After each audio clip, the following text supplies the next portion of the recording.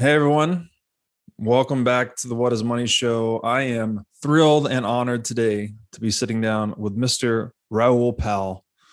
Raoul, welcome to the show.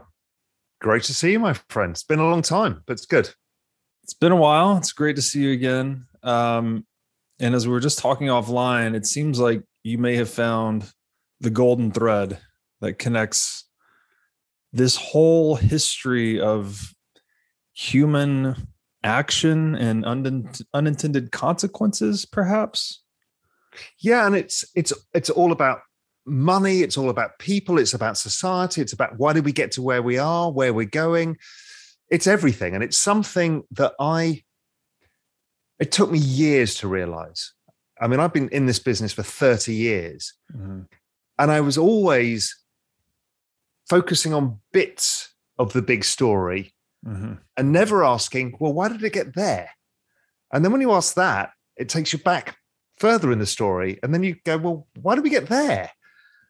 And then before you know it, this whole thing pans out and you're like, oh my God, you just don't realize the law of unintended consequences and how big they can be. Right. And most of the time, we like to blame politicians, but most of the time we're all to blame. Right. And not for any fault of our own, but just by something that happened. So that's a little prequel to the story. Yeah. This is a great way to look at it because, I'm drawn back to Taleb's writing, and he says essentially every time human beings intervene in a complex system, we're trying to accomplish A, but we end up creating unintended consequence B, C, D, E, G. So it's every time we're trying to fix one thing, we're creating these other problems that we don't often understand the connection between until there's a lot of retrospect. So where do we start? So we start with the peak of the British Empire, which kind of feels a bit weird. But at the end, by the turn of 1900, Britain's power had begun to wane. It was the largest empire the world had ever seen. The sun never set on the British Empire. But with all empires, they're almost impossible to keep hold of long because it collapses on the middle because of debt and the issues of trying to run all these different people across a global system, and they're not unified people. So it becomes an impossible situation.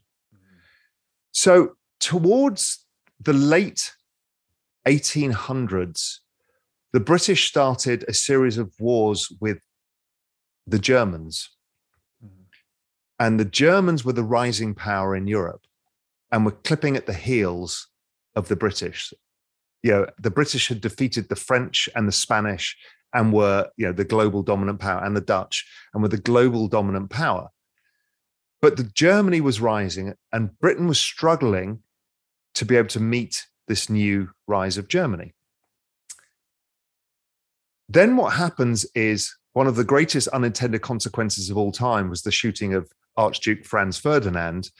And suddenly a world that was still relatively gentlemanly, where we had gentlemen's warfare, turned into the biggest bloodbath in all recorded history, which was World War I.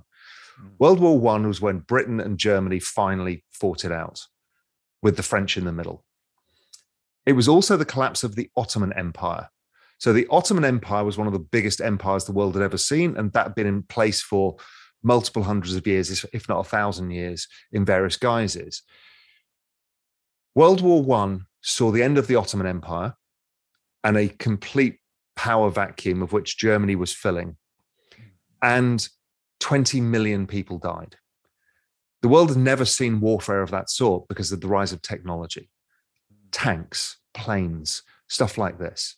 And it kind of shocked everybody. Europe was used to kind of gentlemanly warfare where we'd fight on the battlefields and then have, drinks on the polo field, that kind of stuff. Mm-hmm. But that world had gone.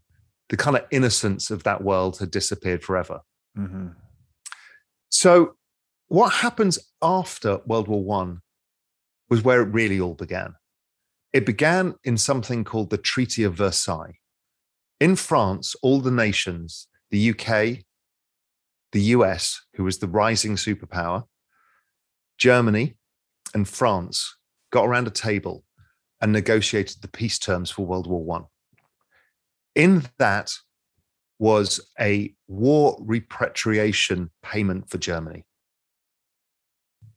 And the British and the French, against the Americans' advice, was to impose a historically gigantic offset for the damage done to Europe. Because they were still trying to think in those terms of being a gentleman. You should be fined for what you did. I mean, Christ, 20 million people died. Yeah. So they reached this agreement, and in modern day money, it's kind of $500 billion. But economies were smaller. This was a unpayable amount of money. Mm-hmm. So Germany in the 20s starts trying to pay this and simply can't. Mm-hmm. So they decide to debase their currency. And that is the German hyperinflation. People confuse debasement with inflation all the time, but they're not the same thing. It was a debasement of currency to pay this debt. So they couldn't pay the debt. So they debase their currency and Germany collapses. And out of the collapse of Germany rises Hitler. Right. So the debt was denominated in the mark. Is that right? I think it was denominated in marks. I'm not entirely sure. Yeah. But that's how they decided to try and pay it off. Right. Which is the age-old government thing, right? Of course. You can't pay your debts, you debase your currency until you can. Of course. Yes. So so British Empire was dominant in the world. A lot of this had to do with, they were just an imperialist force, right? They had created a huge navy. He who controls the waves controls the world. But then Germany's rising as an industrial power. Correct. That's threatening the dominance of the British Empire. And to your point, industrialization played such a role in this, right? It was the first industrialized warfare, I guess you would say. Correct. And this was a battle of technology, much like cyber warfare is now. Right. That was a battle of technology, and the Germans had technology and the British had technology, and they all fought it out. Yes. And that's why so many people died, because we weren't prepared for anything like that. Right.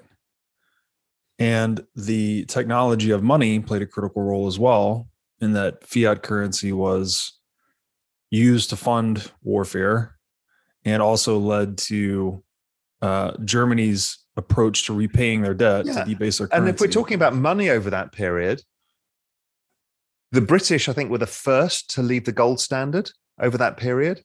The French left, the Americans left, pretty much every country in the world. I think it was like 80 odd countries. So many people defaulted because of the cost of war, right? That's another typical thing that destroys currency, is the cost of warfare.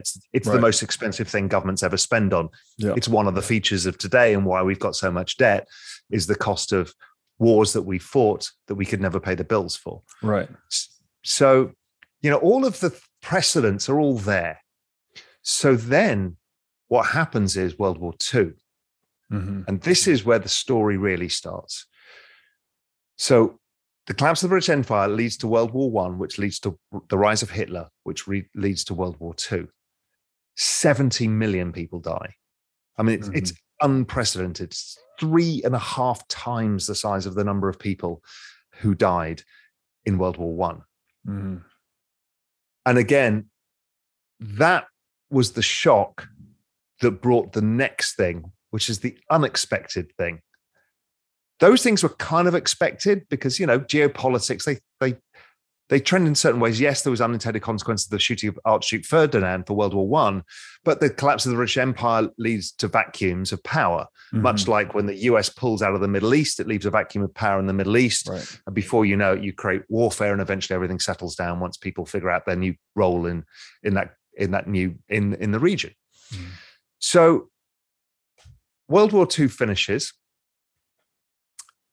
And here's the bit where humans made a mistake. What do? They're euphoric. And they go and have sex. and they create the largest population boom the world has ever seen. And what happens in America is 78 million people were born in a 20-year period. The population grew by 40% in 20 years, and the global population grew by 30%. Wow. In 20 years. Can you imagine if the US opened its borders and the population was allowed to increase by 40% from immigration? What would that do, right? Okay. And everybody thought they were doing it rational, because what had happened after World War II was the New Deal. Mm-hmm. And the New Deal was this fiscal stimulus, and this will become relevant when we get much later in the story, was this fiscal stimulus where they basically, again, imposed financial repression by capping the yield curve control, allowed inflation to run relatively hot. It wasn't super hot, but it was hotter than bond yields, to lower the burden of debt. But then they fiscally stimulated in an unprecedented manner never seen before in world history. That stimulus and the Marshall Plan of rebuilding Germany and rebuilding Japan, that stimulus created the boom of the 1950s. And the 1950s and 1960s were probably the last golden age we ever saw, where real wages were rising. People's standard of living was going through the roof as the technology that got developed during warfare turned into consumer goods like washing machines and cars. Right. And everybody had access to it. Labor was still relatively inexpensive. So that's what part of where there was the politics of nostalgia.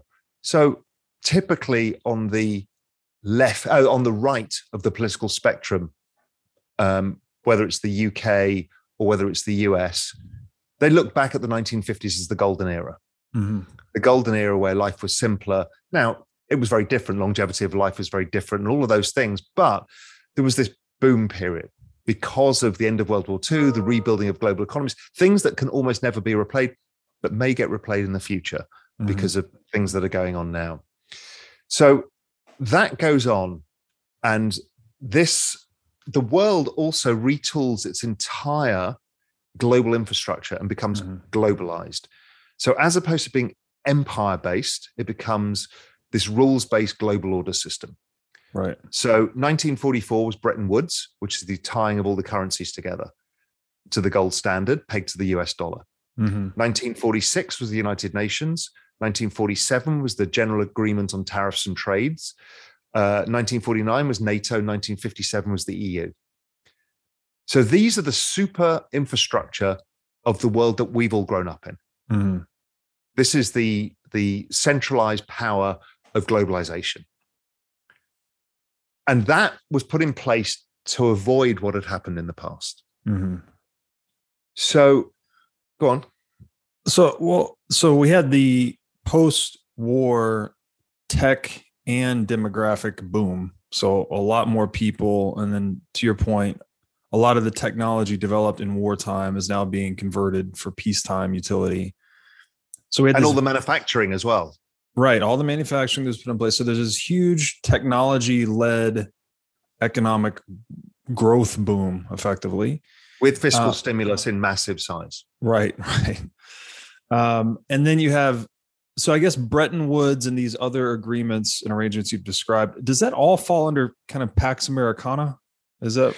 It is kind of Pax Americana because America was instrumental in setting all of this rules-based global order system up. Right. You know, with the British and the other larger powers to say, look, we need a system in place that we can't go back to World War II. Yes.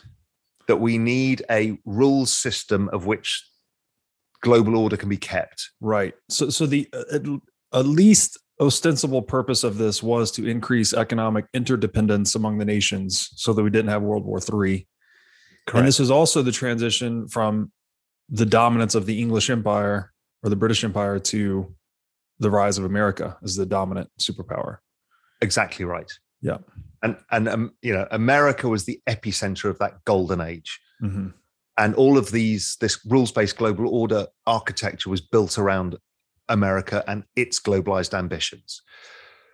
So now you've gone from an empire organizing the complex adaptive society of the British organizing the complex adaptive society of empire, to the Americans organizing the global complex adaptive society using this rules-based global order system. Mm-hmm.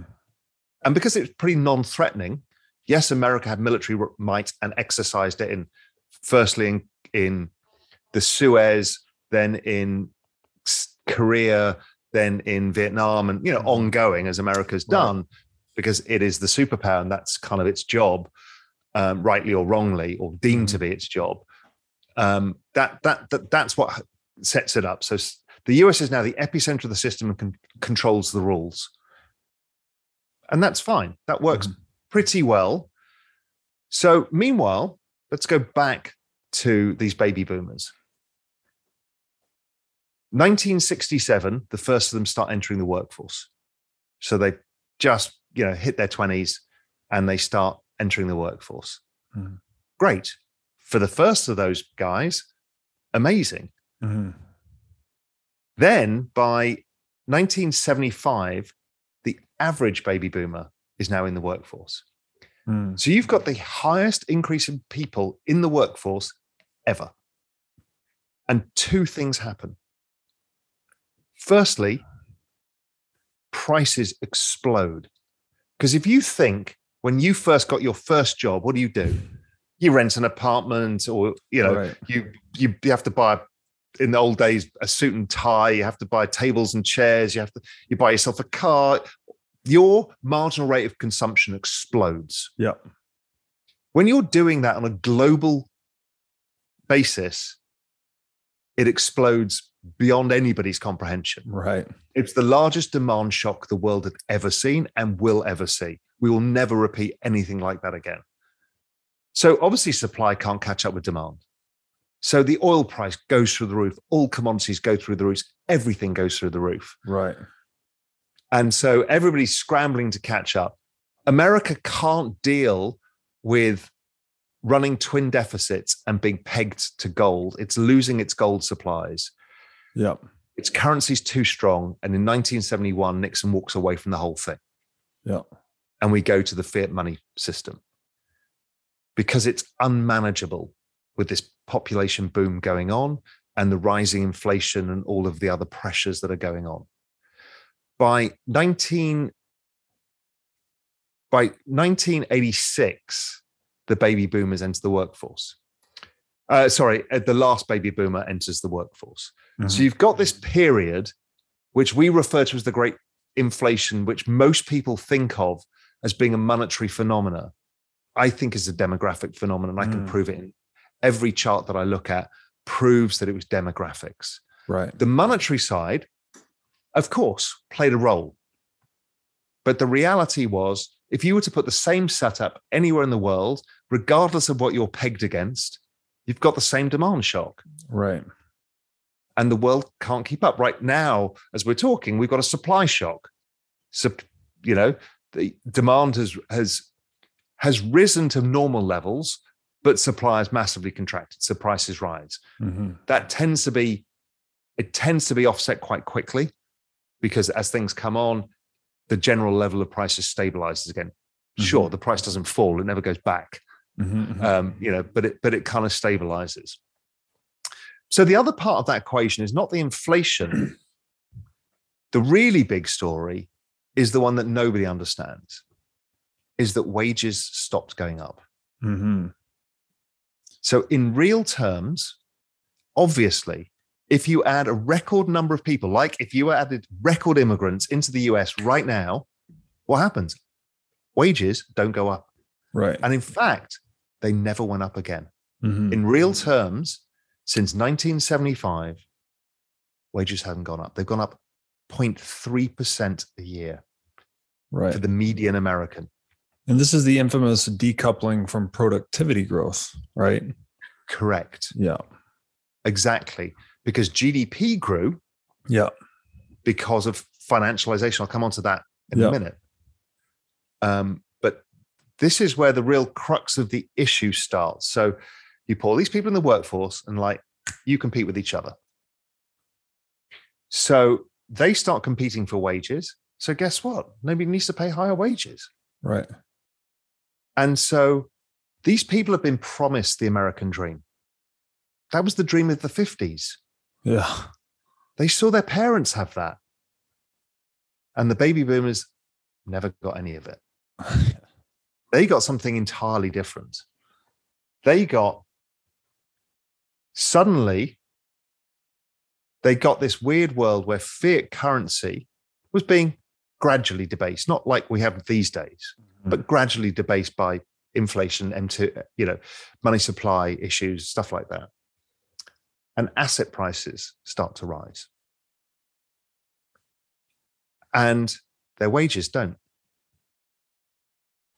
And this is the key thing, is if your assets rise and your wages don't, your future self is poorer. Because an asset is a way of storing wealth for future consumption. But within this is an uglier picture as well, is the fact that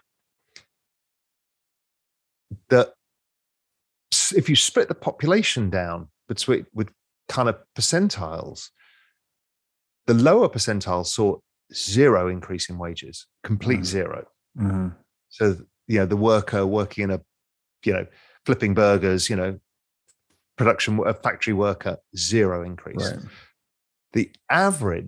The median, as we said, the median worker saw about a 33% increase in real wages in 50 years, which is incredible compared to what happened to GDP and productivity. Right. This is from 70 to 2020, you're saying? 70, yes. Yeah, 70, 73, 74, something like that. Okay, today. Yeah, and then the average guy, because it takes into account the really wealthy skew, well, their wages have gone up 100% over those 50 years. So you're already seeing that bifurcation in people. So then if you think of that, and we'll come on to a lot more about this in a bit, but if you think of politics now, right, you think of the left and the right and the extremes of left and right, I'm talking about not the middle ground, but the extremes of left and right are both really fucking angry because they've been left behind. Right. And nobody knows why, so they blame it on politics. But the reality is it's people having too many kids. Right. So they are really angry because both those parties have this base of the poor, but in different parts of the country. And those guys' lives never improved. They were promised a dream that never happened. They live in the world's richest nation, and they never got any of it. Right. And then all they're bombarded with is the imagery of the beautiful rich getting richer and how great America is. And they're like, well, what happened to us? Of course you're going to cause populism. Makes a ton of sense. So you're making the case here that, at least to some extent, the political polarization we are witnessing today is a reflection of this widening wealth disparity, this economic divergence. Without question. And that divergence itself, as you're saying, is driven largely by demographics, but there's also a significant monetary component here, which I'm sure you're going to go into. But I think this is an important thing for people to understand, is that politics is downstream of economics. Almost always. So it's not like you can go solve problems in Washington and fix this polarization. This polarization is symptomatic of a deeper economic divergence. Yeah, and we'll get into that towards the end when we're trying to figure out between the two of us, how can we solve some of this? Because it's going to require not doing things that we've done in the past. Things that feel crazy or wrong to us are going to have to be tried and tested, because we cannot simply keep flipping from, well, we're going to support people in certain ways on the left, or we're going to hope we can get rich people to trickle down their wealth to poor people. I mean, we've done the same fucking thing now for 40 years, and it doesn't work. Right? These people's wages have never gone up. Their standard of living has not gone up. Yes, it's gone up because they're longevity. No, the the median American's longevity of life has barely risen as well because of, diet and all of the issues that has come.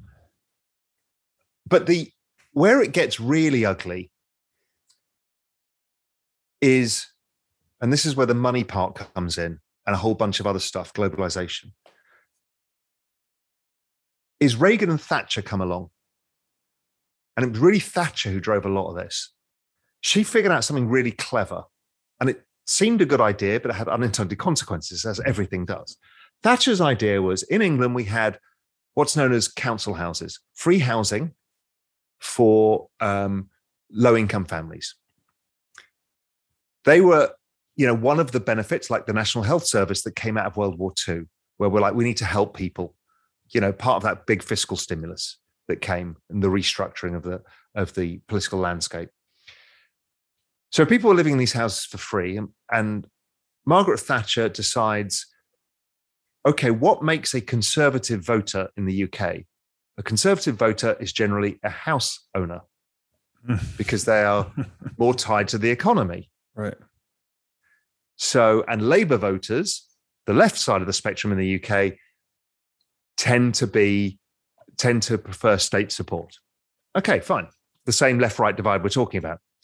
So Margaret Thatcher does a piece of genius, political genius, and I'd have said economic genius initially, which was, we're going to sell them these houses at ridiculously underpriced rates.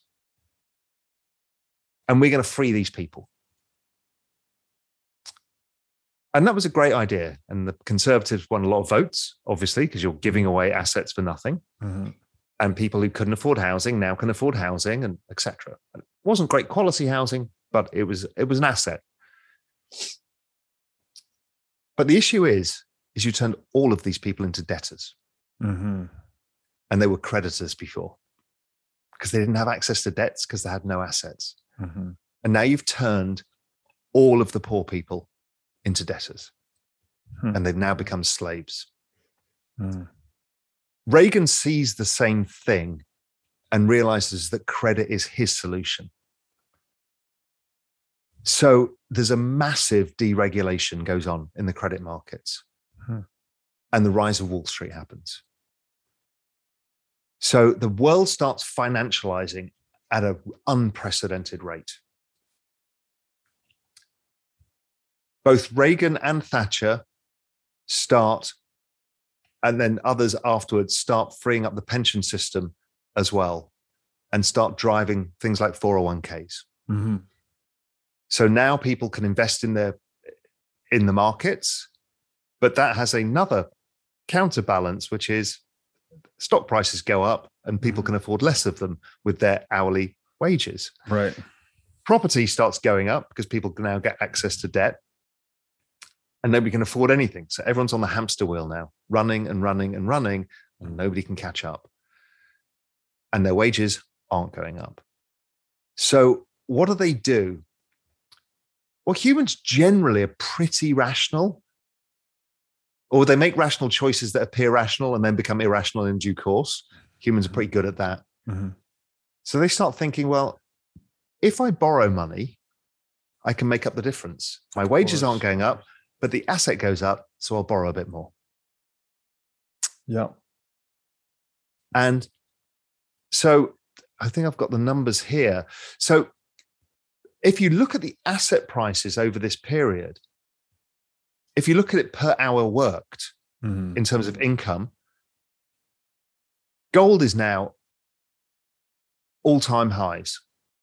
Equities, all-time highs. Well, your purchasing power is at all-time lows, basically, versus every asset except these variable assets like oil, where you can produce more of it. So what happens is this process is slow at first, but it starts accelerating as more people buy equities because of the pension system. It becomes harder to then make sizable investments. These start going up. They make it easier, create index funds. It creates more of a loop. Meanwhile, everyone's like, fuck, I need to put money in my 401k. I can't afford healthcare. And healthcare starts exploding. Why? 78 million Americans are in the healthcare market at the same time. Yeah. Duh, obviously. So then that whole thing explodes. So they just borrow more money to fill the gap. And what I did is I took basically I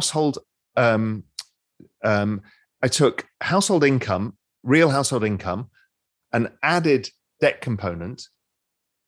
And it basically then starts to mirror what happened to prices in assets. So they were doing what they thought was the right thing, is to maintain my standard of living, I need to borrow money. Mm-hmm. And that creates this financialization bonanza in the 80s. Right. That leads to the 87 crash. Because everybody is now piling in to everything by borrowing money to be able to do this, to be able to participate, because they've got the American dream. Is I want to be rich. I should be rich. Yeah. But they're not being rich because they're in debt. People confuse this. Right. So in pursuit, I mean, basically the American dream was just a horizon that was receding faster than they could catch it. And this is the root of fiat currency, right? Is that it incentivizes indebtedness. Clearly you want to borrow a money that's depreciating and put it in something that's appreciating and make up the difference. Very clear. What I had not seen before that I think is interesting is that you've tied in the electoral incentives related to politicians to this as well. And that they now are creating policies to get people into homes, to get them to vote conservative, I think you said. Is all of this, I mean, I assume a lot of this is unintended consequence, but it seems like government would not mind citizens being more in debt either, because then this would justify further future currency debasements or other policy interventions. I don't think they think in terms of currency debasement. They're not like the Roman emperor sitting there thinking. It happens in a way that kind of they delude themselves. Self-deception. Because they don't want to admit to what they're doing. And my guess, if you went to, well, we've seen it with central bankers. Like when Mervyn King was at the Bank of England, he would never accept any of this. And then when he left, he was on Real Vision talking about, I'm worried about what they do to money. Alan Greenspan was the same. They kind of see it. Right. But, within all of that, so we're into the 80s now, right? And we're now in the credit boom has started. And the cult of stock market has started. And the cult of property started. These things were not cults before. But with debt and this potential future, I could be the billionaire, that ridiculous mentality that drives humans and creates more desire for debt, ends in the liberalization of Wall Street, the great free market. What we should do is open everything up to the free market. What that actually meant is you're putting the power in the hands of Wall Street. Right. And Wall Street became the epicenter of the US and global economy. And the city in the UK and all the financial centers, and manufacturing didn't matter anymore. It was irrelevant. So then the mid-90s, 1990, the next big shock, the Berlin Wall falls. And the fall of communism starts. China starts opening up, realizing it has to change. The world can take Russia coming onto the market. Yes, we had a lot of immigration issues in Europe because there was a huge movement of people. And, it was a kind of golden age to be in the commodity markets because those guys got really, really rich because they gave the commodities away, like the council houses, for free to a bunch of people who became billionaires until Putin didn't like them, put them in the gulags and replaced them with other people who got really, really rich, because Russia owns more of the world's natural resources than all the other countries combined, I think, roughly. It's staggering how rich Russia is in natural resources. So by about 1996, they want to change the General Agreement on Tariffs and Trade, which, if you remember, was one of those rules-based global order things. They want to change it to something called the WTO, the World Trade Organization. This was, again, a great idea. Let's globalize, let's liberalize markets. Let us all trade with each other with no tariffs. Obviously, no tariffs doesn't actually exist because everybody still imposes tariffs on each other. Mm-hmm. But they start this idea. And now, once you make that agreement, the worker in America who's already in excess supply is now competing against the global worker who's cheaper because America is the richest society in the world. Yeah. So you've now double fucked everybody. And they're triple fucked because in the 80s comes the rise of the silicon chip and the computer. And Moore's law explodes and technology starts replacing jobs at every level.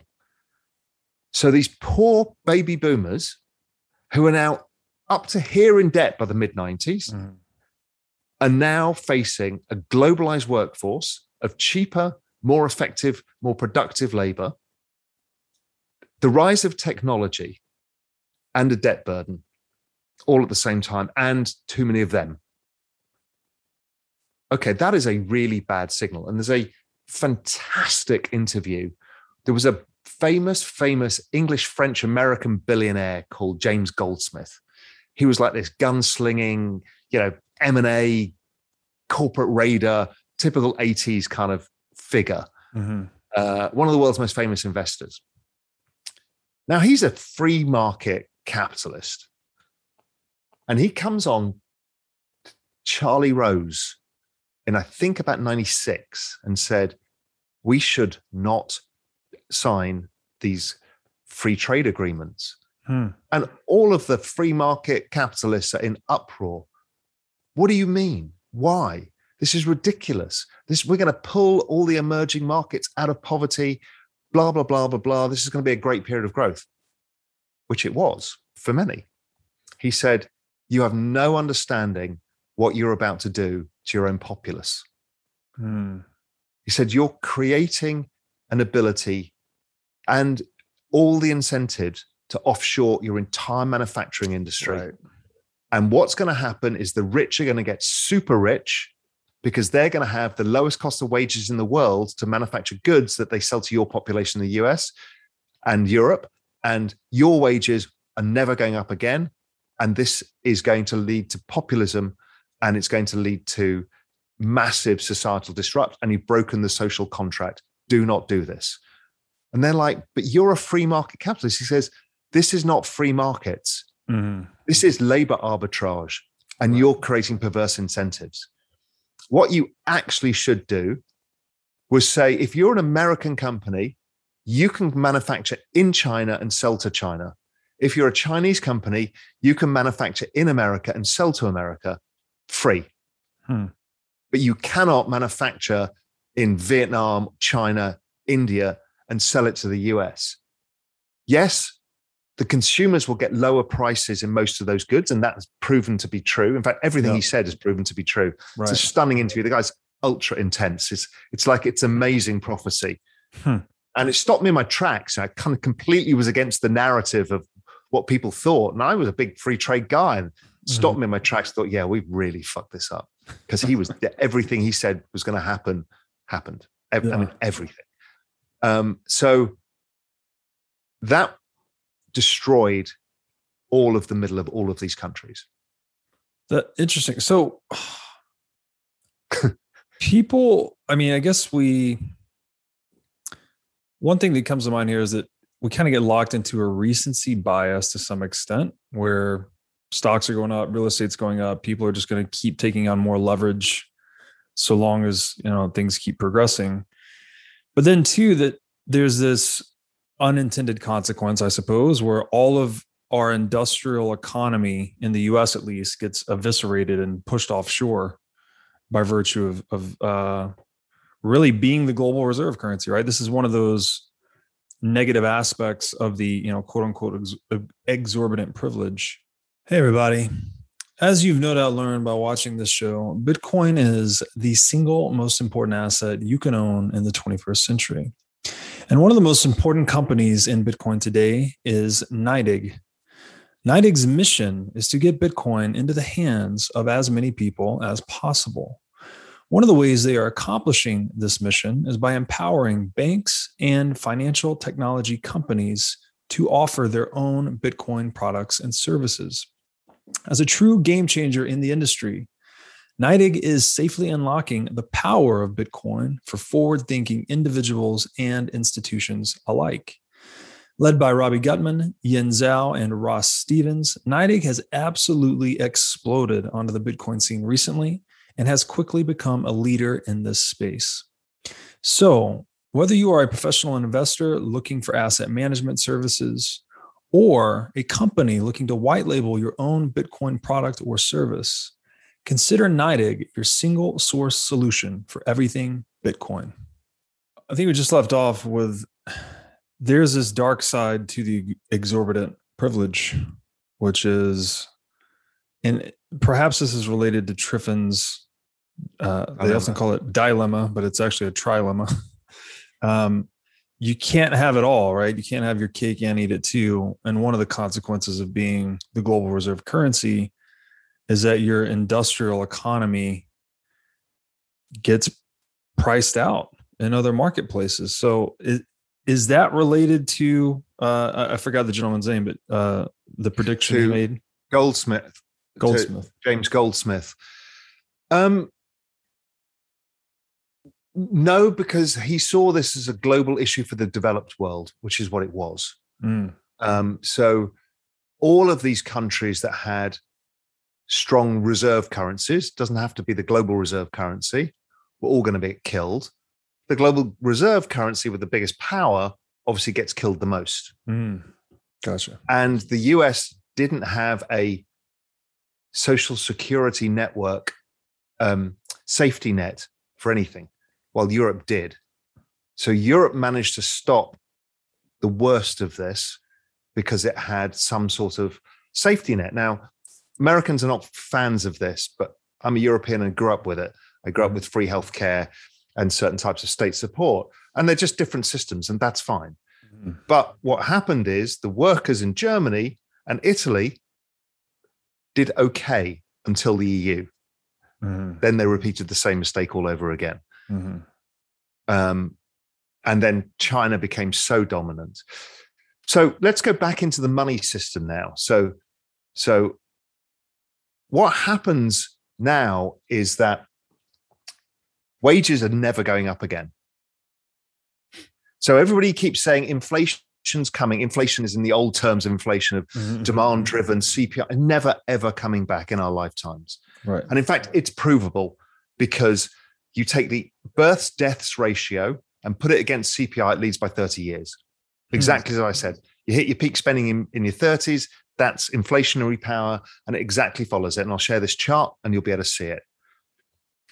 But also what happens in 1987, Alan Greenspan did something that we haven't done before, which was as the stock market crashed, he hit the panic button and cut interest rates to stabilize the panic. The unintended consequences of that is it suddenly became a tool in the central banker's box. There was no recession in 1987. Maybe interest rates can stop the business cycle, because that's really what we want to do. And if we can stop the business cycle, then we can probably reach our employment mandate.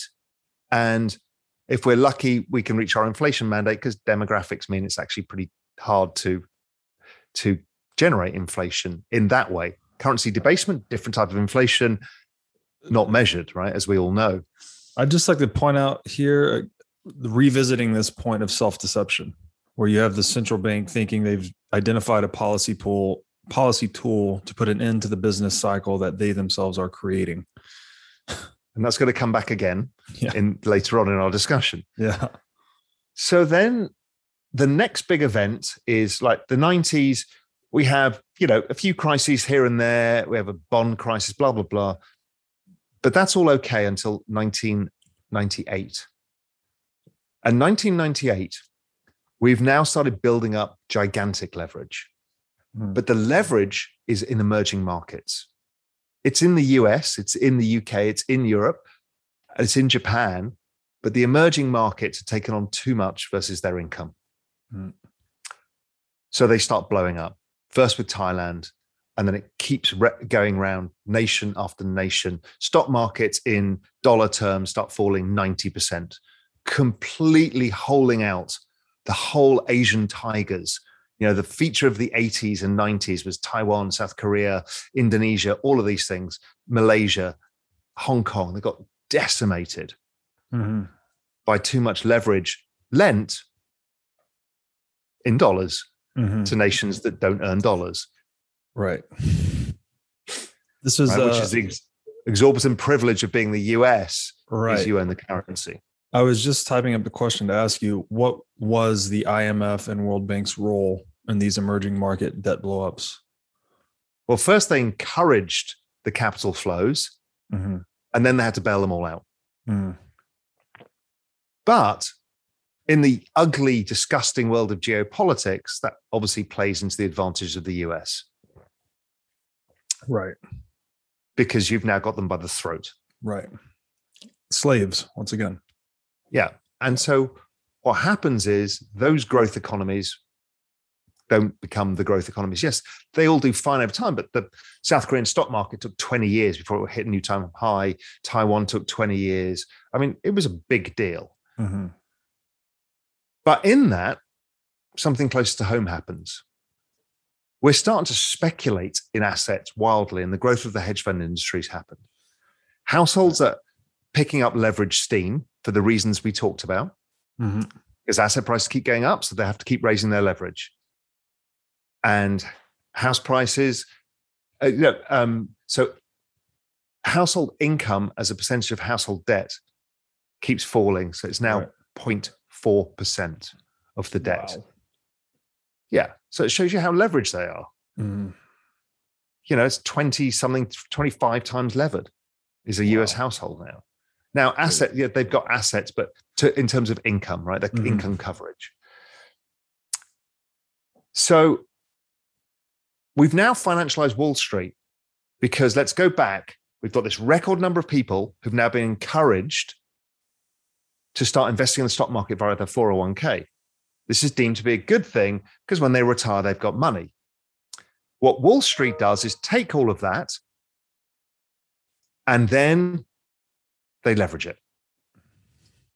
So they leverage it for their own benefit because that's where they get all their benefits from.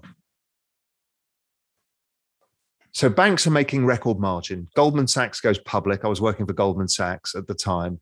You know, we've got the highest ROI of any bank in the world. You know, people are printing money.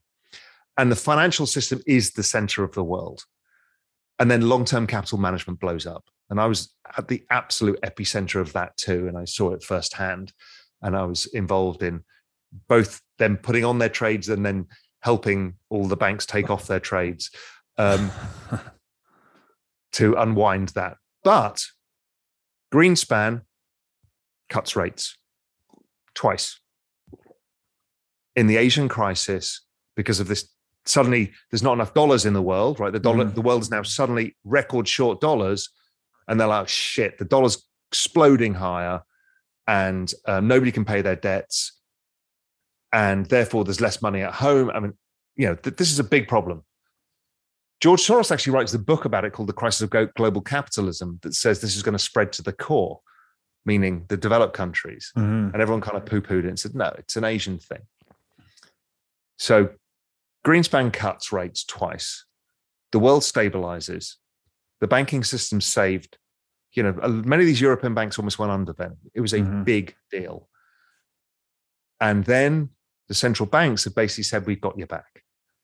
So now everyone goes, you did it to us in 87, and now you've done it for us now. Let's all go in. The safety net was established. And the largest stock market bubble in all recorded history begins.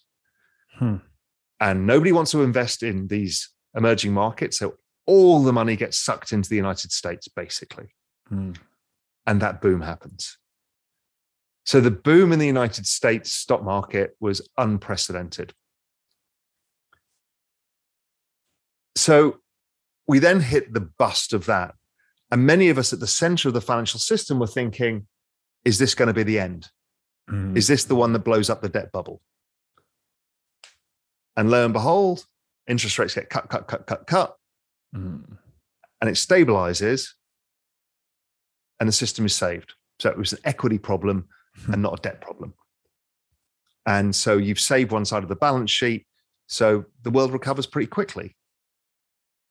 But what happens then is these baby boomers lose faith in the stock market for a while, for a decade.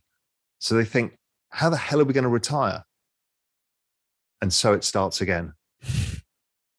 And it's the property market. And the only way to buy it is with leverage. Right. But in the meantime, something ugly is going on, and it's the labor force participation rate. So that peaks a couple of years after all of the baby boomers are in the labor force. Also, adding to the baby boomers in the labor force, the double shock of the demographics was women came into the labor force too, in record numbers. Right. Why? Because the household, they had to, because the cost of all this stuff had gone up. So you had to put women in the workforce and pay nannies to look after your kids. You know, it was a complete change. Now, I'm not saying it wasn't the right thing to do. Of course it was, but people were forced to, whether they wanted to or not. Right. So you had to have these double income households. Yeah. Because of the indebtedness, right? Exactly. Because the indebtedness and the rising asset prices. So your future self is getting poorer. Yeah. So you're like, fuck. I need to catch up. We both need to get a job. We need to work 2 jobs.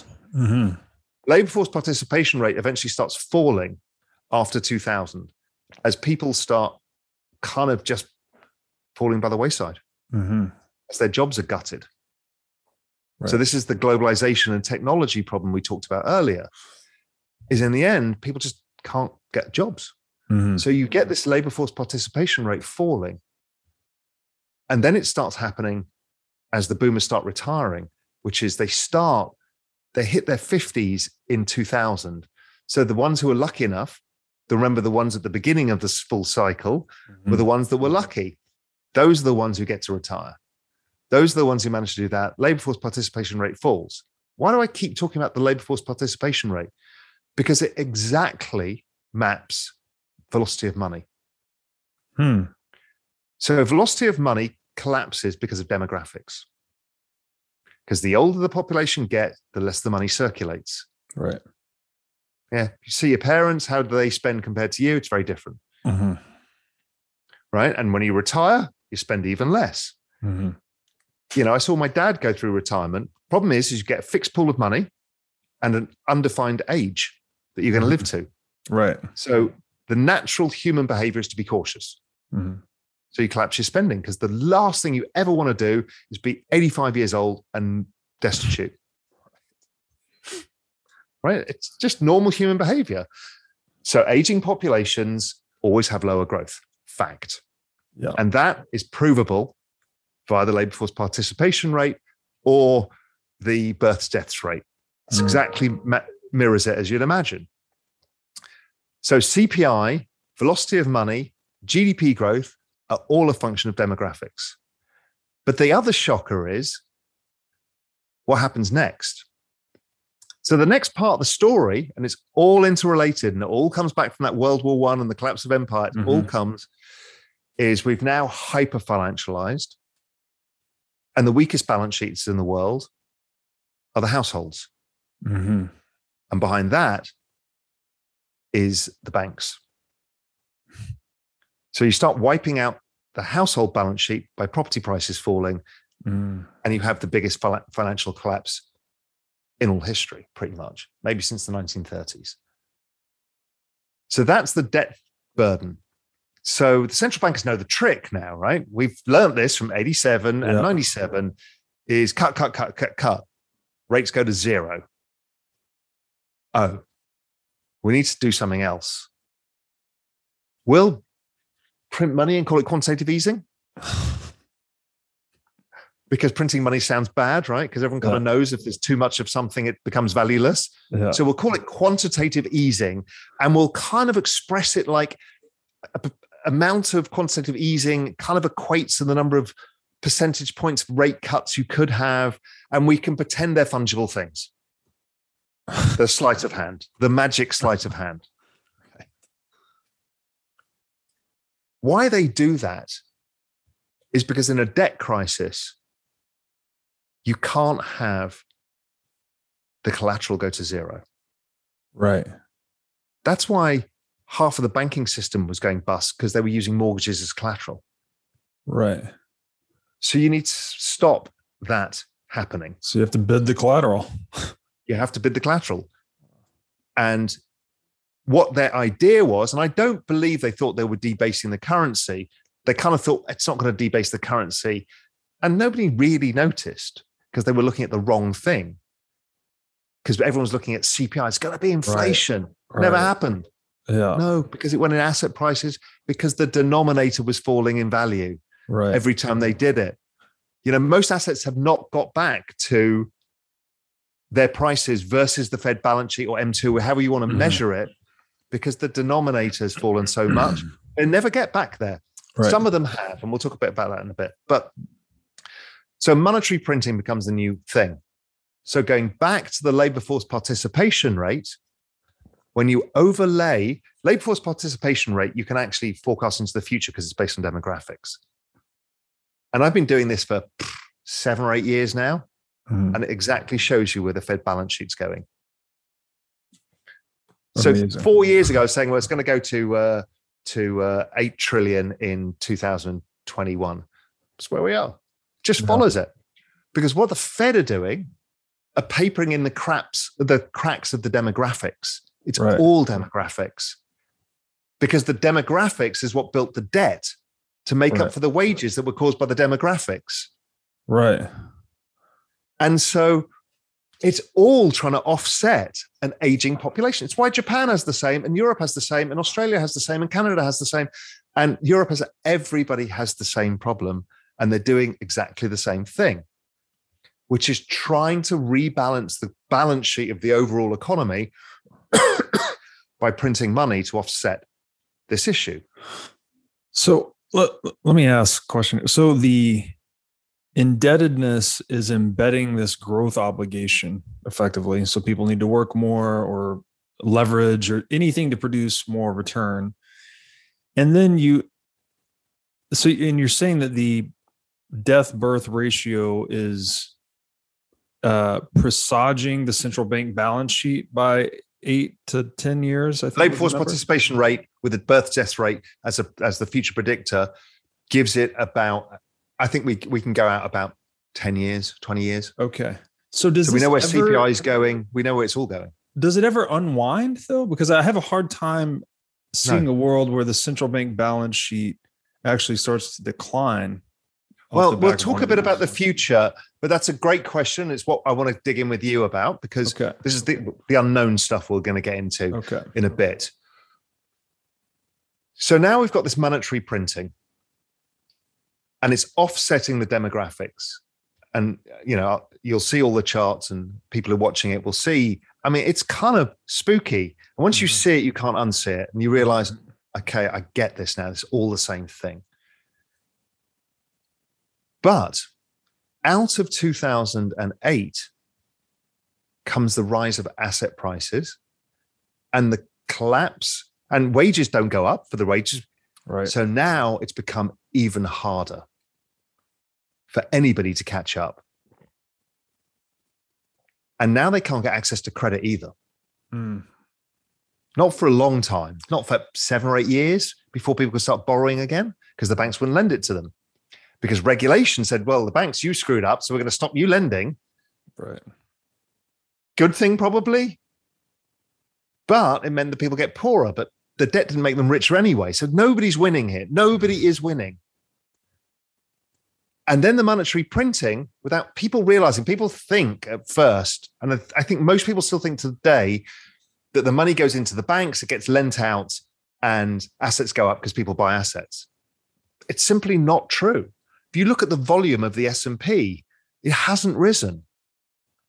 It's the fall in the denominator that is causing all of this to rise, i.e. the debasement is making you poorer.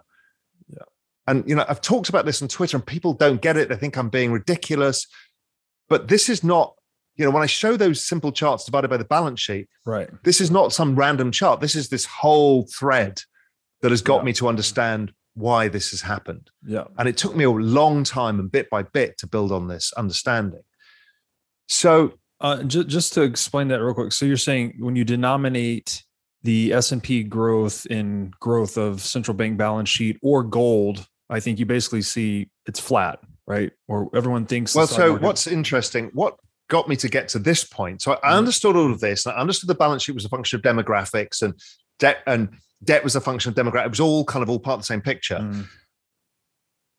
I and everybody else start shouting, it's an everything bubble. Mm-hmm. How does that work? If it's an everything bubble, why is nobody getting rich apart from the very rich who've got access to capital? I then start thinking, well, I lived through and worked through and invested through 2000, and that was a bubble because equities decoupled from gold, from real estate, from everything, right? And assets have a relative valuation, always have in history. So basically, gold versus real estate is a trade-off everybody will make at a certain point. If real estate is crazy expensive versus gold, at some point, the flow of capital goes the other way because it's an asset.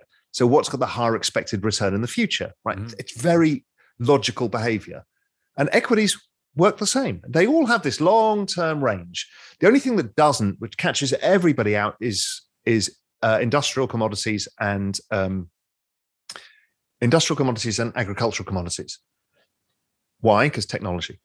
You can get more out of the ground. Right. Yeah. At cheaper prices, or you grow more bushels of wheat per hectare. So those things get cheaper. So CPI gets cheaper because of technology, computing power, all of this stuff, but the actual assets don't get cheaper. So I looked at all of these and like the S&P versus gold is kind of in line, nothing wild, like one standard deviation expensive for equities, nothing crazy. And real estate the same. So I'm like, what happens if it's something else? What happens if we're just looking at the wrong denominator?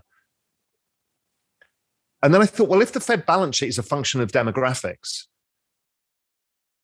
and it is putting the missing layer in, are they actually debasing the currency? And therefore, if we were to denominate it, basically to discount the dollar by the amount the Fed balance sheet's grown, right, would that show us the truth?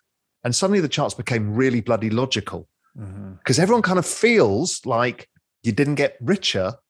The average person definitely did not get richer after 2008. And when you look at it, the assets didn't perform in line with the balance sheet. So therefore, they didn't perform in line with the debasement. So the S&P basically just about made up since 2008, not over 2008. We lost that. It's never coming back. Well, it might do, but it'll take another 20 years. And, gold, real estate, none of these really recovered. They just basically follow the balance sheet. So then I thought I'd head check myself on that too, because, everyone was calling me an idiot for saying this. So then I took the UK property prices and divided it by the Bank of England balance sheet, flatline. German property prices, flatline. Swedish property prices, flatline. Canadian property prices, flatline. Australian property price, flatline. I'm like, yes, this is it. This is debasement. And debasement makes it look deceptively like the value of the assets is going up. Right. It's not. It's the value of the denominator falling. There were two assets that significantly beat the balance sheet and is above 2008. And they're bloody obvious what they are. One is Bitcoin and the other is the NASDAQ because technology and this network effects business model, the digital age is relentless and destroying everything in its path. So all profits accrue. We get that. And that became amazing to me to realize what is now going on. So that 2008 is what gives rise, the final push off the edge of the cliff to populism everywhere. Mm-hmm. Because I was in, then Europe had 2012, where Europe almost lost its entire banking system and the whole of Europe and the euro. Mm-hmm. It got really scary. And I was living in Spain. I had to buy tinned food and a generator because I thought we might lose power. I mean, Cyprus took all money out of people's bank accounts above $100,000. Right. So if you were a gas station operating on like 2% margins on the gas you pump, they took the $1 million out of your bank account, which is your float to buy the gasoline for each month, right, and took it and paid the fucking creditors of the bank. Right. And it was your deposit. Yeah. I'm sorry, you didn't own shares in the bank. How dare you do that? Mm-hmm. In Spain, they were converting like grandmother's savings accounts and turning them into preference shares. So you got a high yield. Wow. And then guess what? They default on payment of the preference shares and they've got nothing. And they forced them into it. So this was happening en masse in Europe. Jeez. And I'm like, okay, I know where this is going. Occupy Wall Street explodes. Mm-hmm. And then in Spain, the indignados, everyone's in the streets rioting. And it's like the people against the state. Because people are angry. They don't know why they're angry. And then what happens after the people become angry phase, it then splits into left and right. Because they want to blame somebody. Right. Because they can't blame themselves because they are to blame. So they blame each other. And the internet comes out of it. And there we are given Facebook. And Facebook is the perfect place to divide everybody. And you throw in the Russians who understand this, and they start using bots to drive apart people. People who are logically centrists. They could have been left and right, but they could have a discussion over dinner. Now they absolutely hate each other and think it's intolerable, and one's a communist and the other's a fascist. That's where we got to. And that came out of 2008 because people now realize that they were never going anywhere. That social contract, the contract of the government and the people, had failed. Mm-hmm. And I don't think the government could ever have met it. Don't forget, over in Europe, we've got another system issue that we haven't yet faced based on this, is how the hell are we going to pay for the healthcare? It was a lovely idea to give free healthcare, but that's a bill we can't pay when these baby boomers go through death. In the US, you've got the other problem. Everyone is like raging against the health insurance. Why is health insurance high? Because the baby boomers are going into their aging phase where they're becoming ill. So you're drawing on your health benefits. So obviously, it's if you report a robbery at your house, 5 months in a row, guess what? Your house insurance is going up. So it's a function of demographics. And the other one that killed people was the millennials got killed by education costs. I grew up in a world of free education, but they took that all away because the baby boomers have got too much debts. So they couldn't pay for, the governments couldn't pay for all of this anymore. So they force everybody else to pay for their own bloody education at ridiculous rates. And adding the student loan debt on top of that, which is non-dischargeable in bankruptcy. So it's almost like they took a complete zig from the zag there, with the complete opposite direction from free education to indentured servitude for education. Yeah. So what you've then done is force up education costs. Education CPI has been falling now for a while because guess what? The 86 million millennials have now left university. Yeah. And the Gen Zs are smaller, so it's cheaper, right? It's demographics again. But two other things go on. One is because it makes those companies rich, they start lobbying to protect their monopolies, which makes people angry. Again, the food lobby, the oil lobby, the healthcare lobby, all of these people have and the financial lobby clearly want to protect their power now because they've made the most money out of this. But Around 2010, another catastrophe happens. The baby boomers can't afford to retire. Only the rich can. So they're leaving the labor force participation rate and others are being marginalized. So they're still in the labor force. And now they're bloody 86 million kids are. They had too many kids.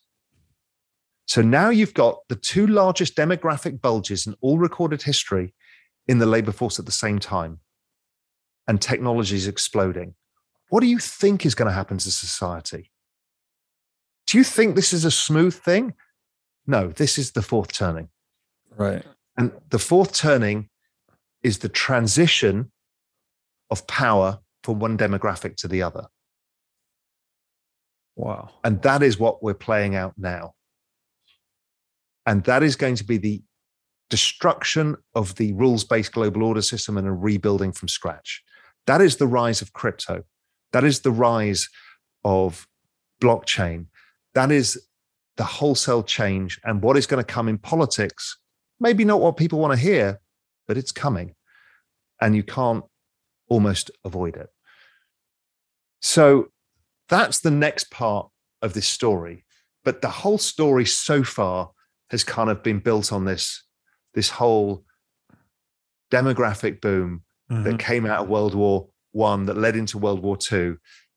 And nobody realized this was coming. And everybody's kind of been rational in the process and become wildly irrational. And now we're at a state where we hit the pandemic. Now, in the pandemic, remember, there's always a debt bubble somewhere. So after 2008, that was the end of the household debt bubble. We still have the student debt bubble because the millennials hadn't left. Yeah. So that's going on. But what we get is the new one, which is the corporate debt bubble. So corporate debt explodes because they do access the credit because it's easy for them to get. And so you end up with a bunch of companies that are basically zombies like General Electric and AT&T that are ridiculously in debt, but they can continue to pay the debt because interest payments are almost nothing. Right. So you do that and you ignite a corporate debt bubble. So we go into the pandemic and the Fed figure this out very fast. They're like, we cannot, if we've got a government debt bubble, a household debt bubble, and a corporate debt bubble, and a financial debt bubble, nothing in collateral can go down. If it goes down too long for the mark to market, we're all done. This is the game we're now in. So there can be no default. We've left the world of supply and demand economics and moved into a world driven predominantly by central bank policy, is what you're saying. Well, yeah. And what they're doing is the rational thing. Yeah. Is if we don't do this, everything's gone and everybody's out of a job and all wealth is destroyed and the pension system's destroyed. Everything is gone. Yeah. It's gone too far. It went too far in the 80s. Right. So we can't look back now and change this. Whatever we want to be, however Austrian we want to be, it can't happen because everything is gone. Ultimate rock in a hard place. Right. That's right. Either so what they end up doing is deflate, or they just continue down this path towards crack up boom or some other social upheaval. Yep. And they could have probably got away with it as late as 97, 98 at the Asian crisis, but they didn't. And I don't understand why then. They should have let whatever banks over-levered, lending to emerging markets, get into trouble, merge, let the free market take care of it. That was probably the last unforced error where they didn't have to do it. The others were kind of logical because everything had got too far. So we go into the pandemic, the market collapses, the world stops, and the Fed and the government cross a Rubicon, which is they shake hands and say, okay, we're out of bullets. It has to be fiscal stimulus. And we will stop anybody defaulting. And the government said, and we will stop households defaulting. So the government underwrote every household balance sheet, renters, anybody. Nobody's going to default. Nothing. We'll give you money. You cannot default. And it's because it's a pandemic. It's not your fault. Whatever. But the point being is you couldn't allow it. The Fed crossed the Rubicon, bought corporate bonds. That wasn't to put money into the system. That's because if they had gone bust, it's all over. Right. Because that's the collateral for the system as well. So it's like, this is a horror story, but it worked. World saved. Yep. Short. Now, right, we're talking about the self-deception, right? Yeah. And we come back to it. So now, Janet and Jay look at each other and they're like, kind of worked, right? 2-month recession, whole world shut down, asset prices record highs, high five. Until you divide it by the Fed balance sheet, and none of it went up. Yeah. Virtually none of it went up. And so they're now, because we've learned this, incentivized even further to do more. Mm-hmm. Because it works optically. Right. Nobody understands, as we've talked about, why they're getting poorer. Yeah. Because they see everybody else getting rich. They think they're stupid. There's something that they're making mistakes, something's wrong, or politics, or whatever, right? Yeah. So now the money element of this is becoming the larger driver, where nobody can get onto that ladder of making their money. And the time is ticking for these boomers to be able to retire. The household balance sheets look great because because that was the other big thing. We couldn't let the pension system go bust. Right. Because then we break a promise to all of these 76 million boomers. Yeah. So they basically delivered this to the boomers and screwed the millennials. It's incredible. The thing, what's jumping out to me here is the utter destruction of feedback loops.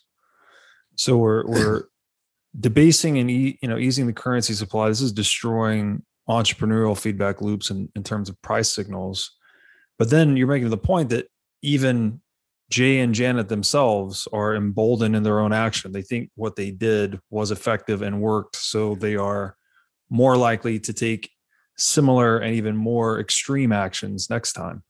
So there's this total divergence between economic reality and perception, driven by debasement of the money. Yeah, exactly. So the other thing that happened is basically everybody's capped bond yields. Even if we have a period of inflation, bonds are not going up in yield because they will do what they did in the 1940s, which is cap them, yield curve control, which is another way of financial repression, this is what this is all a story of, right? It's financial repression used to pay the issues caused by the population boom. So financial repression is trying to run inflation hotter than bond yields for an extended period of time because you deflate your debt away. So bond yields are never going up. So they're pinned around zero, between zero and, or call it negative 1% and up 2%, because negative interest rates are another part of this whole financial repression equation, right? Yeah. And it's all about the same thing. Nothing is out of whack with that. So that whole financial repression has left bond yields flat.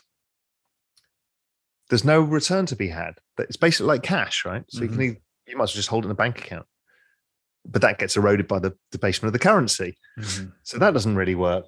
The other thing that's happened, if people notice, is there's been a lot of people screaming the dollar's going to collapse and the dollar's going to rally. And what's happened is the dollar, defined by the DXY, the dollar index, has traded sideways for 7 years.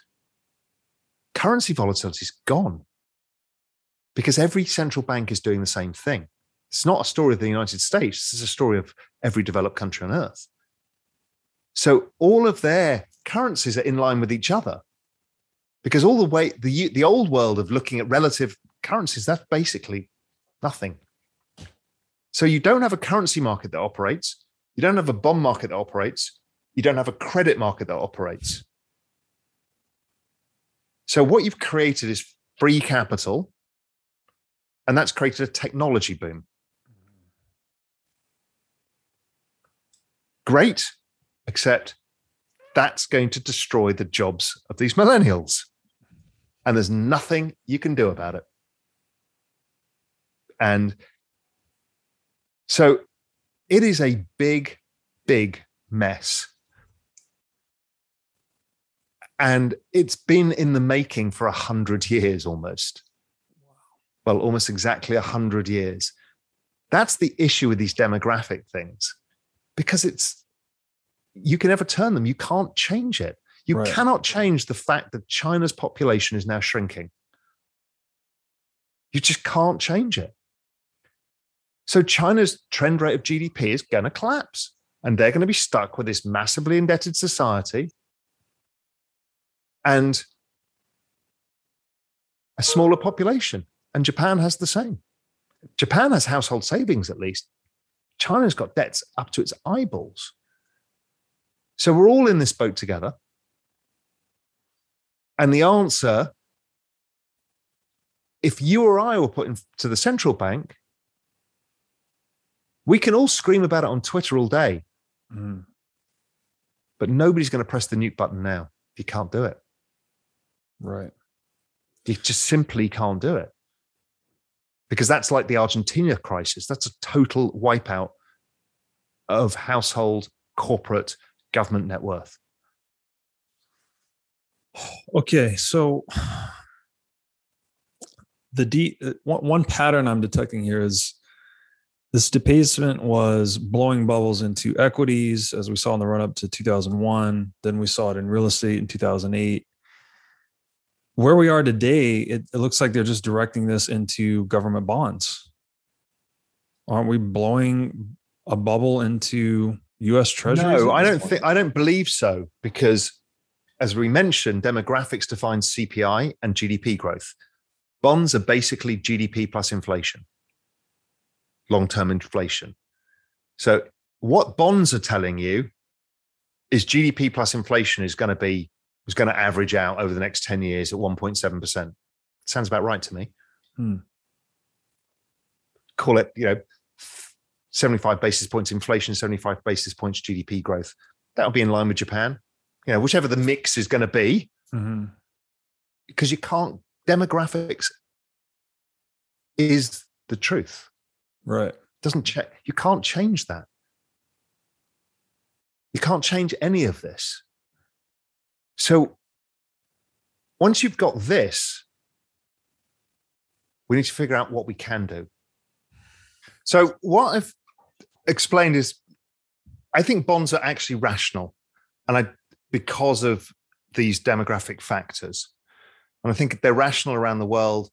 They look like they're manipulated. They can't spike in these cyclical phases, but the secular phase, they continue. But what I've actually laid out for you is my entire macro framework, the framework I've been building for 30 years.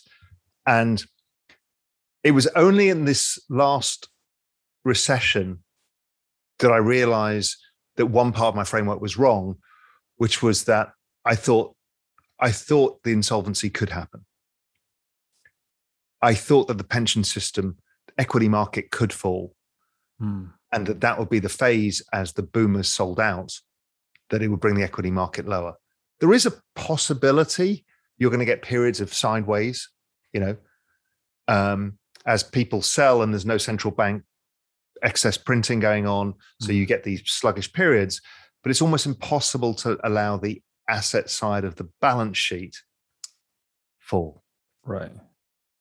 They would basically annihilate the currency through debasement before they would let that happen, is what you're saying. What other choice do you have? Right. In the current construct. The choice they have made is interesting, and we'll come on to that, which is fiscal stimulus. And that could work. It worked in the 1940s and 50s, based on very similar debt types, but not as big, but the high debt burdens. Give it a 20-year period, stimulate the economy, run up government debt, but the economy stimulated enough because of the baby boomers to rise GDP growth enough that the debt became much less in percentage of GDP terms. That trick's not going to come again now. Right. But fiscal does help, or where it's going does help. Fiscal is a blunt tool, much like monetary policy, because it kind of sprays to everybody. But what we're getting is something different, which is going to be behavioral incentives driven by fiscal policy using central bank digital currency rails, programmable money. And we'll come on to that in a bit as well. But if you go back then, so 2008, another, era defining thing happens, which is the Satoshi white paper, right? That's all a function of this. It's all a function of the same thing. And I think this whole thing ends with a whimper and not a bang. If it was going to end with a bang, it would have done it last year. If there was no intervention by government, it was the end of everything. But it didn't happen that way. So they've got the trick that they know is debasement, hides the reality. So what's interesting is people have started to figure this out. They've started to figure out they're getting screwed. And the figuring out getting screwed drives you to look for answers. The traditional answer was gold. Hasn't done great. It's done okay. It's done its job. But the problem is the millennials can't generate wealth. If gold defends your wealth, right? There's nothing to defend. Nothing to defend. Yeah. So it becomes incredibly difficult to generate wealth. Bitcoin comes along, it changes the equation. It takes a long time for people to see it, but these things, this adoption takes a while. But people realize, okay, here is a construct, a technological construct that has ubiquitous global scarcity. And therefore, if we all perceive it to have value, then it shall be so. And so the migration begins.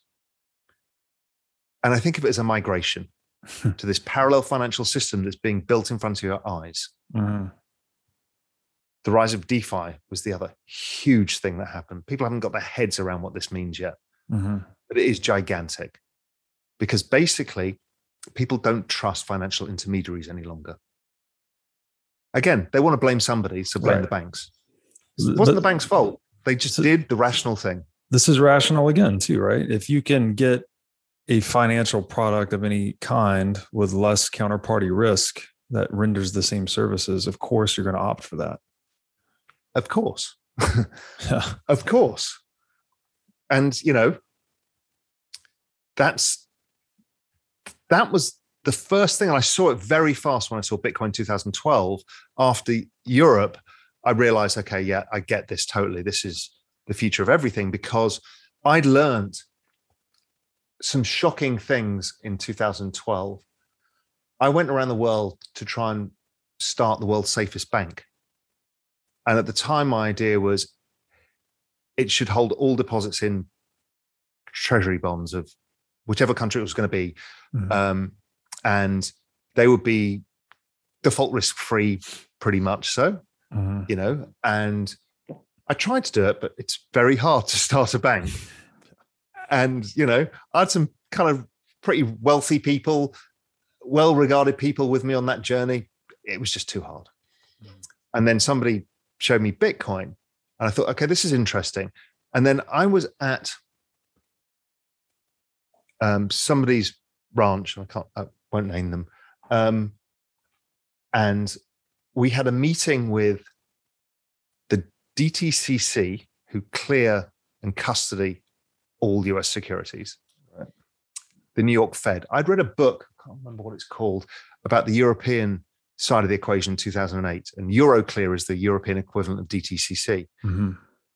When Lehman went under, everyone stopped paying into Euroclear. So this is the clearing and settlement of all bonds, equities, everything. Mm-hmm. Because nobody knew what collateral there was. Then 2012 comes. So what happens is over that period, the ECB lends Euroclear $50 billion on the day Lehman goes under. Mm-hmm. And what was shocking in the book is, as collateral, they took the bank's positions. At Euroclear level, they're not segregated with customer and house positions. Mm-hmm. So basically, had it got worse, had AIG gone under, which was a AAA credit, the whole system would have taken a haircut, and we wouldn't have known. So what we think is segregated and safe is actually not segregated and safe. Right. So then when Europe almost went under, we almost lost a sovereign state. That is the collateral of the system. That is the bottom of the pile. That is everything. And that is why Europe could not go. Because if it went, then that's the end. Because then the collateral layer is gone. The safest collateral of all, the government bond layer. So then I'm in this room with the DTCC and the New York Fed. And I say to the DTCC, I'm like, no, I said to the Fed first. I said, so let's say the DTCC has a huge default and JP Morgan defaults. Yeah, there's a problem, goes under. And there's a big hole because nobody's paying anybody anything. The system freezes up. What do you guys do? So we'll lend them money. They can't go under. Great. DTCC, at that level, what do you pledge as collateral? And they said the same thing that the ECB did. And I said, is there a segregation at your level between customer and house? No. I'm like, okay, so nobody's safe. So the point being, what Bitcoin saw to me was that blockchain allowed the secure recorded ownership of everything, where it was traceable to who owns what. Right. And that was the problem that we had, is nobody knows who the hell owns what in an over-leveraged financial system. So these are the DTCC and Euroclear. They're effectively the property layers of these financial systems, where instead of holding your own stock certificate or bond that would be presumably a bearer asset redeemable to the issuer, these systems hold all property rights and all stock certificates, all bonds, everything. But they're not segregating them, mapping them to specific owners. So they are until it's the DTCC themselves who are on the hook. Gotcha. Okay. Then all bets are off, and it's each man for himself. Got it. So this becomes another mechanism through which they're socializing losses from economic shocks. They would do. It's never happened yet. Okay. But the fragility is there. Right. The other fragility was obviously the derivative market that nobody can figure out because there's 1 quadrillion of those outstanding. Right. So they start centralizing that as well. Yeah. Putting it into the CME and the other exchanges, ICE and stuff, to try and have some way of figuring out how the hell to stop it when it all goes wrong. But blockchain changed that, because I saw it immediately and thought, well, every single security on earth is going on blockchain. Now, how decentralized it needs to be for that, open to debate. But it needs to be decentralized enough, and it needs to be on a blockchain that you can prove it. So this is where a lot of people start waking up and going, okay, we need a different way of doing things. And so the big dynamic, sorry to interrupt, is this shift from a top-down centralized model in the DTCC or Euroclear to something, a consensus that is more distributed and transparent for market actors? Correct. Okay. So if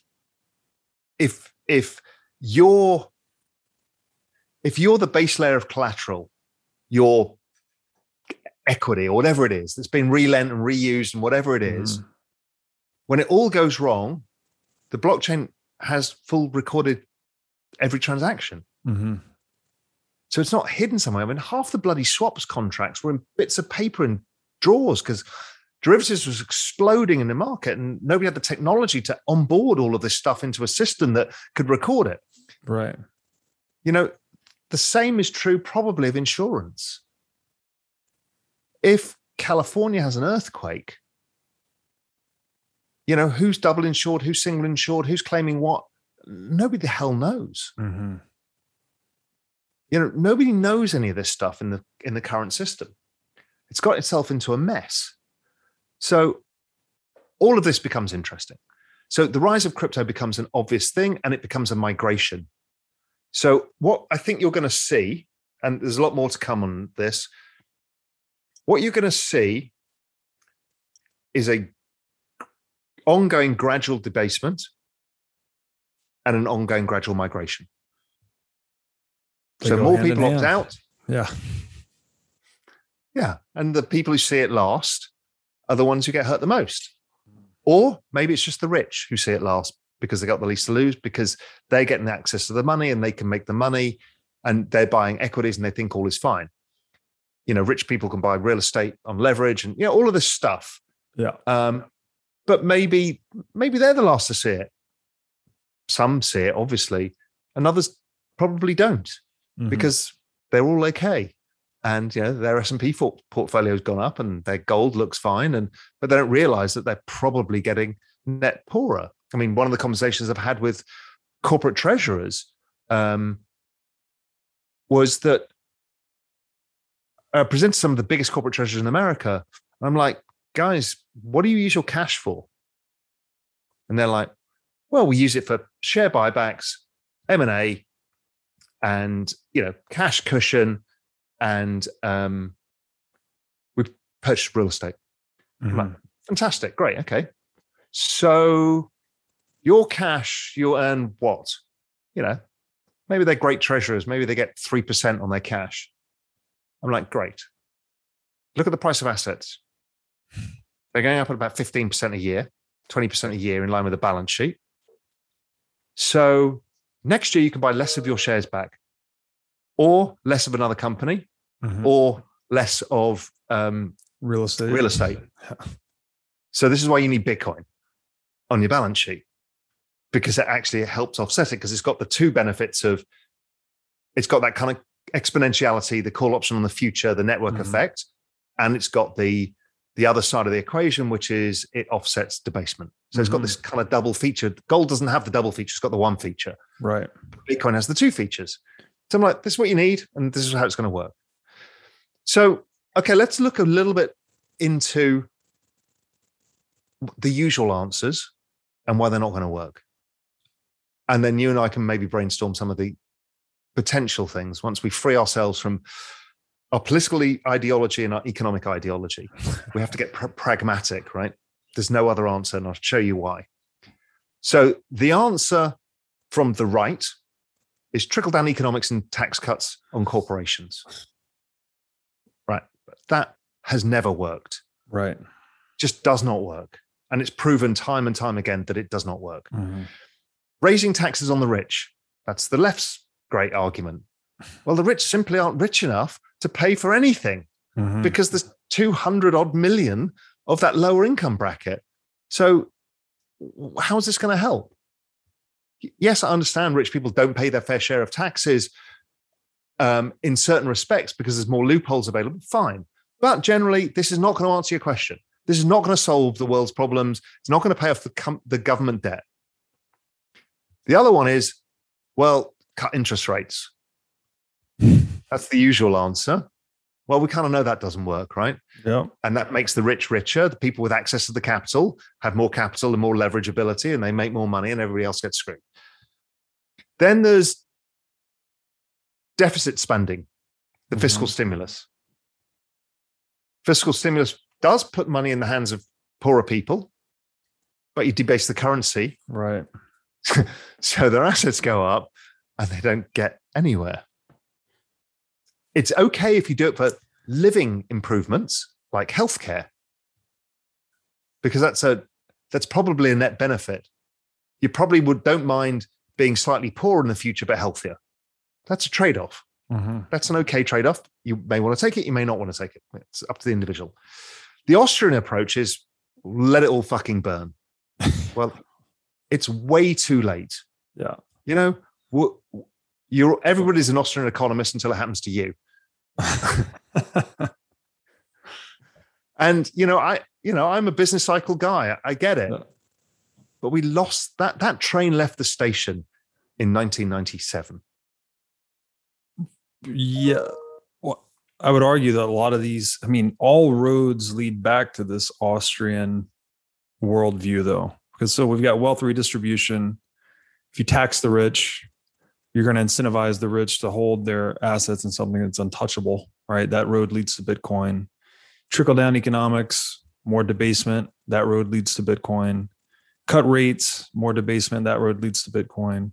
Or you can have this deficit spending, fiscal stimulus, also creates debasement, which leads to Bitcoin. So I have a very hard time seeing how this doesn't end in a more Austrian world. Yes, but the Austrian view can't prevail right now in terms of creative it has destruction. To blow itself up, or I agree with you. The whimper itself out. Yes. Instead of step back and let it burn, this thing is going to gas its own fire until there's nothing left of Bitcoin. It's gonna play out. Yeah. However that plays out, and there are potential things that can save this.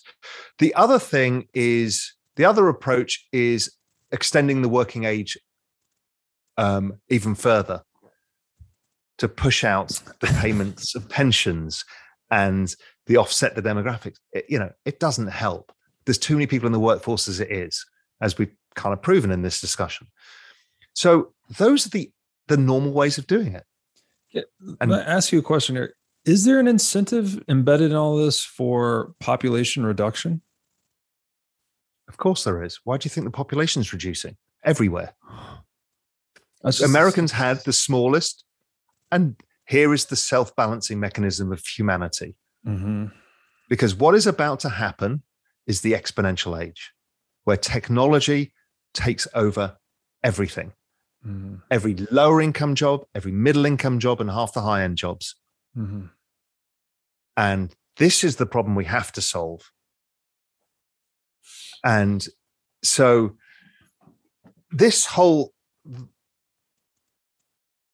whole thing comes, and if you get it right, and here's the optimism, your GDP per capita explodes. Mm-hmm. Because the population shrinks. So millennials are not having kids in the same numbers, and nor will Gen Z. Mm-hmm. And we've seen it in Japan, we've seen it in Europe, every Asian country, same. So all of the I think we'll probably peak at about 9.5 billion people, 10 billion people globally. And then we're probably likely to decline for however long, a few hundred years, whatever it may be. Mm-hmm. Because robots are going to replace humans. So we don't need humans. So humans on a simple level will just say, well, I can't afford to have kids, which has been partly what's going on. That's what happened, particularly in Europe. And then it becomes, well, I don't know what job I've got. And poorer countries don't need as many humans to look after family units for income and all of that kind of stuff. So that whole equation changes with technology, but technology is going to change a lot of this. And within that, I think is where some of the potential optimism can lie. And I think the optimism comes for me for two things. One is the formation of online nation states, which I think are communities. You see me talking a lot about community tokens and all of this stuff. Mm-hmm. If you think of Bitcoin as an online nation state, mm-hmm. that will be true. Mm-hmm. And there will be other nation states. The moment that Facebook tokenize, even with DM, they have their own system of money. They have their own rules, organization, mm-hmm. mission. That's a complex adaptive society, and that's a nation state. Mm-hmm. 3.5 billion people, it's the largest nation state on earth. How powerful is that? This is why everybody's bloody terrified of Facebook having their own currency. Right. So they have to peg it to the dollar. Right? Because that's a nation state. So, but we created the foundations for nation states. And where this is all going is the metaverse. The metaverse is discovering the Americas again, or even a new solar system. What you're doing, if you think of the world as constrained by its own GDP because of humans, productivity, resources, the metaverse has none of that. So there is a possibility that the metaverse allows us people to earn incomes in a world free of the constraints, free of the debt shackle, in this new world of crypto that allows us to create our own worlds in the way that we want it. And they are kind of, if you go to its logical conclusion, it's kind of, we create our own fake world, however we want it to be. And you can live in whatever world you want. Like you and I will live in different online worlds. You'll be on, one social media site, I'll be in the other. We'll be reading different articles. We live in different worlds already. Right. Our worlds overlap quite a lot, but we live in different worlds. Yeah. But sooner or later, I can be in a room with different people. Right. And they can be all around the world. And they can all be all like-minded, which creates all this splits and a realignment of what states are. And this whole thing of this fourth turning is we're going to a very, very different world, much like the post-British Empire world was very different to that world. Right. Raoul, here you're speaking to my soul, actually, because ever since I started playing massive online multiplayer games when I was 13, it was 20, 25 years ago. I was 11. I had this deep intuition that this was going to be where the world was going. It's like there were just so many factors that could be economized in the digital world that you can't do in the real world. There's a lot of advantages. And now that we see tech becoming increasingly immersive too, like right now we're still talking through a screen, you and I'm looking at a laptop, we're but this, don't forget, if we'd done this 2 years ago, we'd have done it in studio together. Right. Exactly. We've already transitioned to this is normal. Yes. So there's been this accelerant on the use of digital technology, but now the immersiveness of digital technology is also growing in tandem. So my long-standing thesis for the world is that the real world is becoming a video game. And so to hear you say that everything's headed into the metaverse, that resonates with me very loudly. So the question you and I need to think about is, okay, a full immersive metaverse experience is 15, 20 years away. Now, the metaverse is not one place. It's not one thing. Right. I think of it as like this digital fluidity where we can move around, we do our things. Yeah. We live in the real world, in this digital world, augmented reality, virtual reality. That's all coming. We know that. How the hell do you stop this holing out of people in the meantime? And this is the story now of, I think, and this is really contentious, I think the central bank digital currencies are going to give governments an opportunity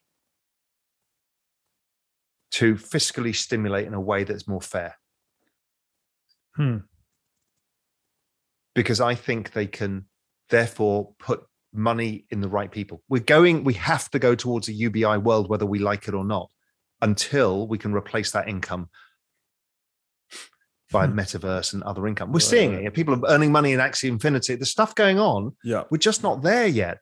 How do we get through this next 15 years, right? That's what I'm really worried about. This next 15, 20 years is about as hard as it comes. Mm-hmm. We're going to have deflationary forces on a gigantic scale. Jobs are going to be replaced. We've got debasement of currency going on. We've got the battle of getting crypto mainstream that governments don't over-regulate it. And, all of the things we've got, we've got 20 years of a battle here.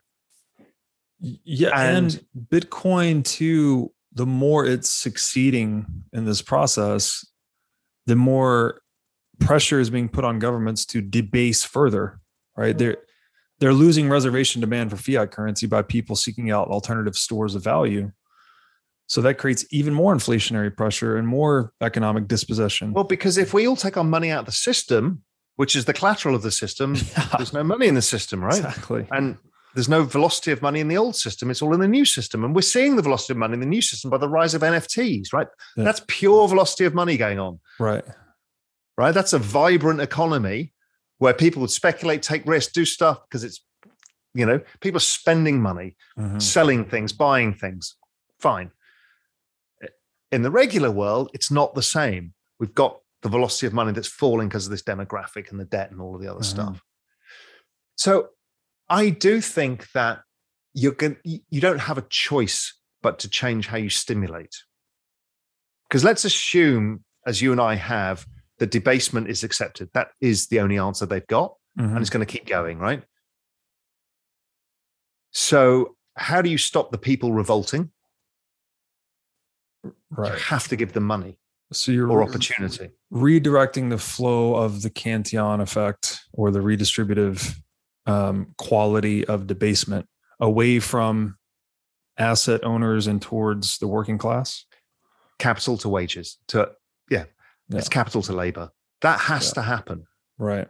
Right. And this is why the progressive left is going to be hard to beat. Because regardless of your political affiliation or your economic affiliation, it's populism. You've got 86 million millennials who are pissed at what's happened, and they tend to be more progressive in their attitude. Right. And they want the rights that their parents got, which is the rights of the American dream. The baby boomers never got it in the end. They kind of destroyed it all. Yeah. But so they are going to force, by voting power, progressive policies. And again, whether anybody likes it or not, because the nostalgia of the 1950s, of the current structure of the right, doesn't play to the young. Right. The 1950s is like talking about the 1920s boom time to you and I. It means nothing. Something we see in films or read in a book, like The Great Gatsby. Yeah. It doesn't mean anything. While the baby boomers, they were in their teens. It was Elvis Presley and rock and roll and the Beatles, and they want to go back to that. Of course they do. Everybody wants to go back to their teens, right? So I think that is likely to come, and I think that's the big fourth turning change that happens, that everybody shifts left. Let me ask you a question about this. So the metaverse, if this emerges in the way that you're describing, becomes something that's much more, let's call it mainstream, I guess, isn't this also simultaneously awakening people from the illusion of the nation state to a large extent? Because you're moving into this alternative reality that has its own money, has its own rules, has its own system. And then you start to look at the system you inhabit in the physical world in a very different way as a result. Whereas right now, it seems like people are largely blind to this. It's kind of hidden in plain sight. Do you think that's going to contribute to changes in perceptions, attitudes, the way we organize ourselves? I think it's a layer on top of the nation state. The nation state ends up being your foundation layer, and you can move.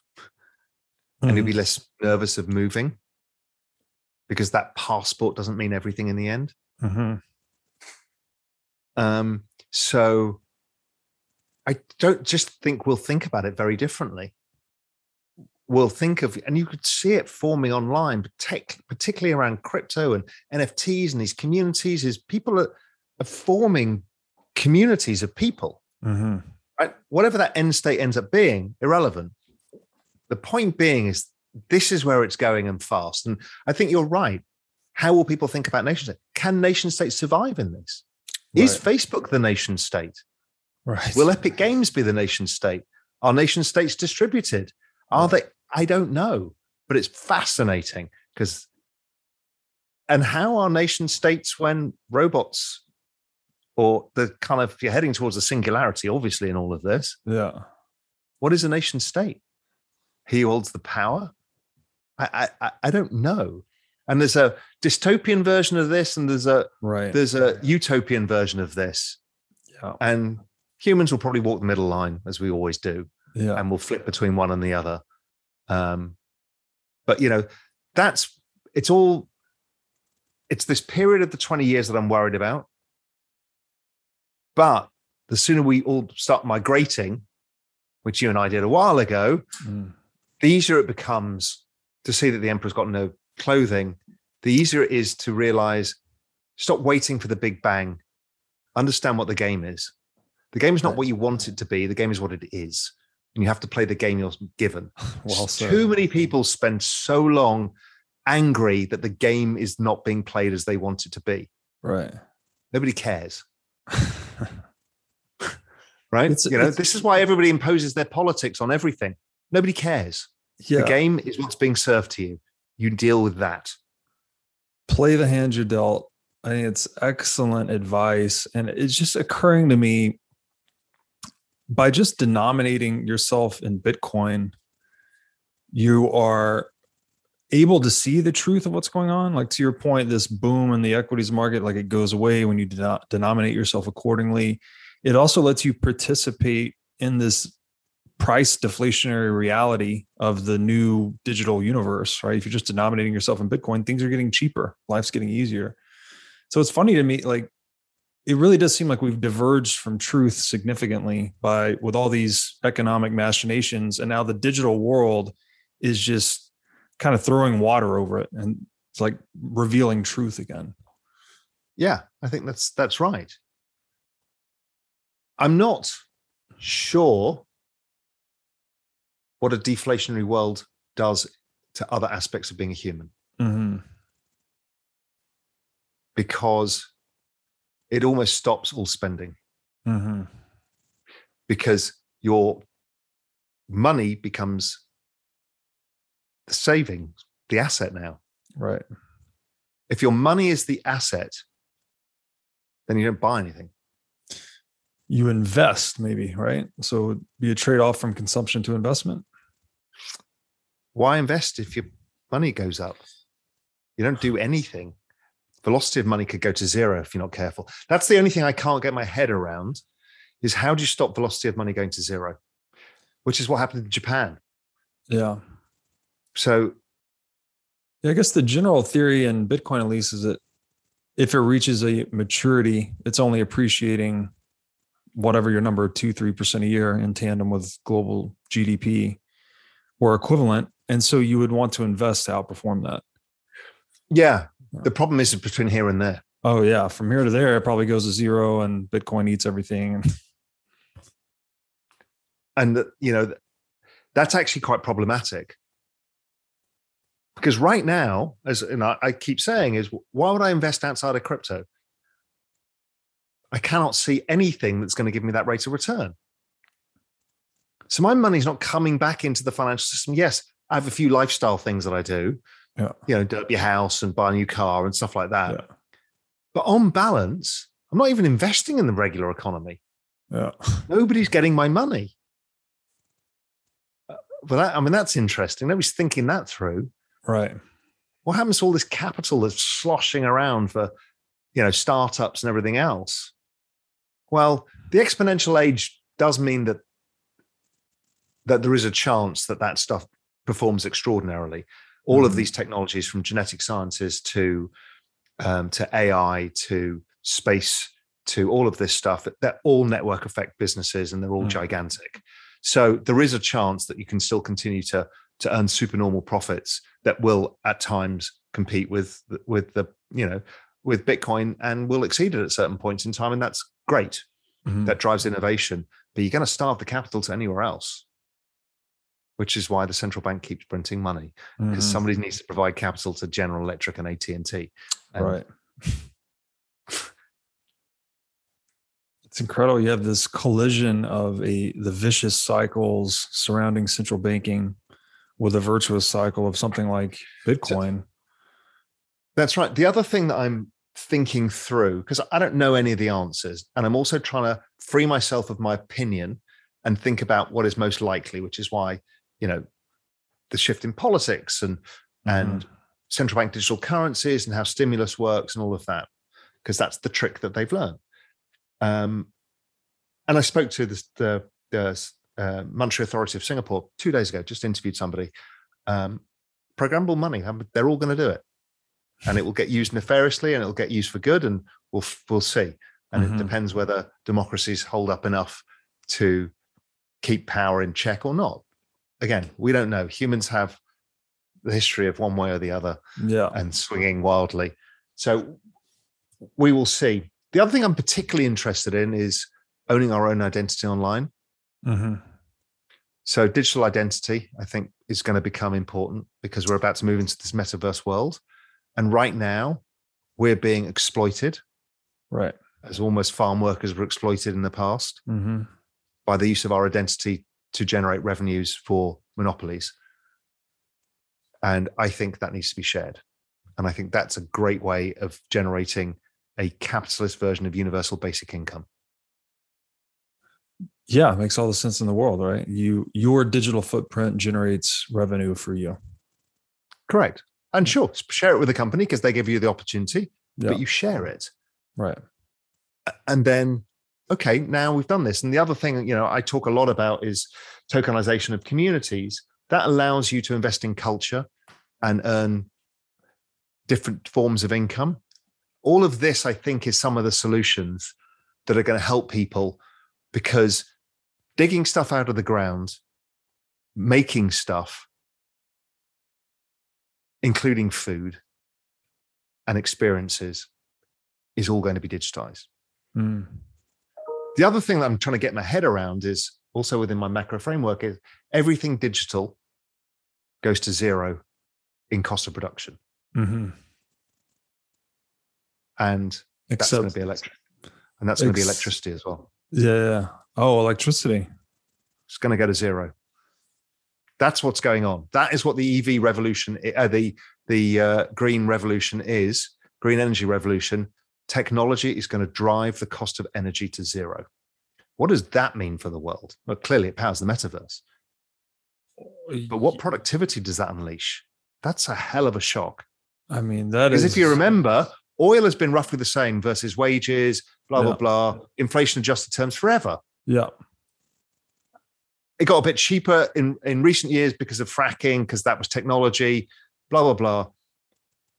But electricity is going to go to zero, however you generate it in the end. That's a shock, a positive shock to the world, of which I can't get my head around. I mean, that's global prosperity like we've never seen before, right? Because energy is fundamental to everything else. If you've got free energy, everyone's filthy rich.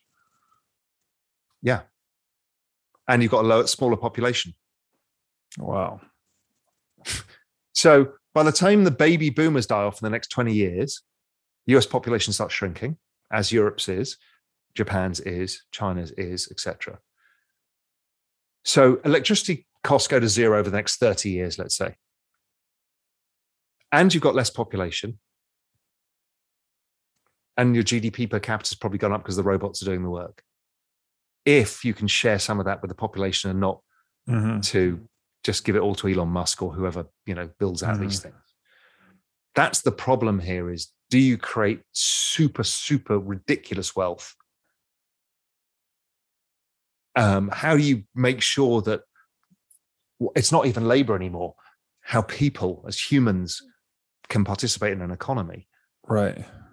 Your cost of living may go close to zero, but I still don't know, if you've got Bitcoin and your cost of living, electricity collapses, cost of production collapses, great. So the cost of goods keeps falling. It's very deflationary. So that's all good. But the problem is if somebody owns all the robots, they have all the power and all of the money. So that equation still has to be solved somewhere in this, because the free market ain't going to solve it. It's going to solve it the wrong way. It's going to solve it with a total accumulation of wealth. So that's the utopian dystopian dial here. Is the more decentralized this transition is, the better it is from an equality. I don't want to say equality. That word is so loaded. From a more fair outcome standpoint versus all of this wealth and power being accumulated into the hands of whoever provides the tech. Yeah, but how do you stop that? Yeah, I don't know. These are the hard problems, right? Because the technology is coming and nothing can stop it. Capital is now free and it's not going up. The cost of electricity is going to collapse and it's not ever going up again. Sure, it goes up because of the price of oil and the supply shocks, but over time, we know what's happening. So somebody's going to get immensely rich. Now, we can all invest in the exponential age. We can all have crypto with this things we can do, but I can't get my head around where the power goes here. I get it in the metaverse. If we get Tim Sweeney's world, it's a nicely distributed, place where everybody has a share of it. Yeah. If it's Zuckerberg's world, and there will be many of these worlds, well, Facebook has the power. Yeah. But who owns the AI and the robots? This is what nobody's figuring out. Because if they've replaced all mankind's productivity, how do humans get money? Well, we've figured they can earn it on the metaverse, but don't forget, AI works in the metaverse too. Right. So there's going to be an arms race there. It's a tough old place for humans. Yeah, I mean, presumably this far into the digital age, we've seen the open network outcompete closed networks, and that the internet outcompeted intranet. So presumably the open network would continue to outcompete, which would mean a lot of this value would flow into something like Bitcoin. But there is that issue of, I guess, capturing the value that's created in this transition is very unclear to me. Yeah, and this is the thing I've got. So Bitcoin, fine. We use that as a layer. We've got it, right? It's there. It's working. So we've got that. We've got the fall in electricity. We've got the accelerating technology. So these are net good things generally. Mm-hmm. We've got the lowering of population, which means GDP per capita can begin to rise again in some point. Mm-hmm. So that all feels okay. We've got the metaverse. But this bit in the middle is like, if the world is being run by AI, can that be distributed? I don't know. How does that work? How do the robots work? Because in 20 years' time, we got robot vacuum cleaners. In 20 years' time, we got robot fucking everything. Who owns them? This is where it gets so confusing to me, because if it is this AI running the world, again, presumably that would be something that's hopefully open source. I mean, I guess if it was fully closed source and it's AI running the world, whoever owns that source code is the dictator of this metaverse or digital world. But it's an arms race then. So anybody who creates the best AI, like Renaissance Capital did it in financial markets, they take all the supernormal profits. Yeah. Even if the ending result is a distributed network, there are going to be parts of that network, which is we're seeing in the internet now, where winner takes everything. Yeah. Winner takes everything for periods of time. Yeah. I mean, the very concept of ownership and property gets called into question here too, because if there is some kind of super dominant AI, does it own itself? What does that even mean? Yeah. Does it own itself, which is the singularity? Because if it owns itself, then it wins. Because as we know, the horrible thing, and people are warning us and nobody's listening, is it will understand violence. And so we start again. Right. That is. Because violence scary. Is power. Power is state and control and profits. Yeah. Well, it's scary. Do you think that, so you mentioned identification being a big deal so that we can actually earn revenue with the digital. And also we can remain anonymous and move around. Yes. We can use an avatar. We can have multiple identities hidden behind with zero knowledge proofs, with our identity behind all of that stuff. That's what I wanted to ask you is, do you see a decoupling here of identification where you have a state ID, you have a non-state online alias, you may have an earning alias? We talked about these different nation states. I think they all require ID. Yeah. Now, whether your state ID is the verifier or not, irrelevant. Right. Because with zero knowledge proofs, you don't need to show it to anybody. Right. So I can exist in 3 parts of the metaverse with different personas. I can be a man, a woman, I can be an animal. And nobody needs to know. But when you come to me and say, are you real? Can I trust you with something? You can prove it. Yeah. I can prove it without showing. That's incredible. I mean, this is going to have such profound impact on, I mean, the even idea of identity, nationalism, it's going to change us so much. Yeah. And this again just plays so well into that fourth turning. That book just kind of changed my life. Yeah. I must have read it 8 times. Wow. The last few chapters, because it's like, it was written in 96. God damn it. Yeah. And demographics is the future. And there it's all laid out and why, and it's playing out almost exactly. Wow. I got to read this book. You've not read it? No, I've read The Sovereign Individual a few times, and I've heard The Fourth Turning is the other must read, but I've also heard that there's some overlap there. So, and I've not read The Sovereign Individual, which is a must do, but The Fourth Turning is amazing, and it explains what it doesn't explain. Well, it explains what's going on, but it also makes you fear it less, because you kind of accept, okay, we've got a societal change underway. So let's look at the future. And if we get the future right, we can invest in it, make money from it, and we can not fear it. A lot of what you see online is fear of change, the anger. Yeah. Right? People are angry with each other. People are angry at Kathy Woods. Yeah. Why? How can you be angry with Kathy Wood? Why?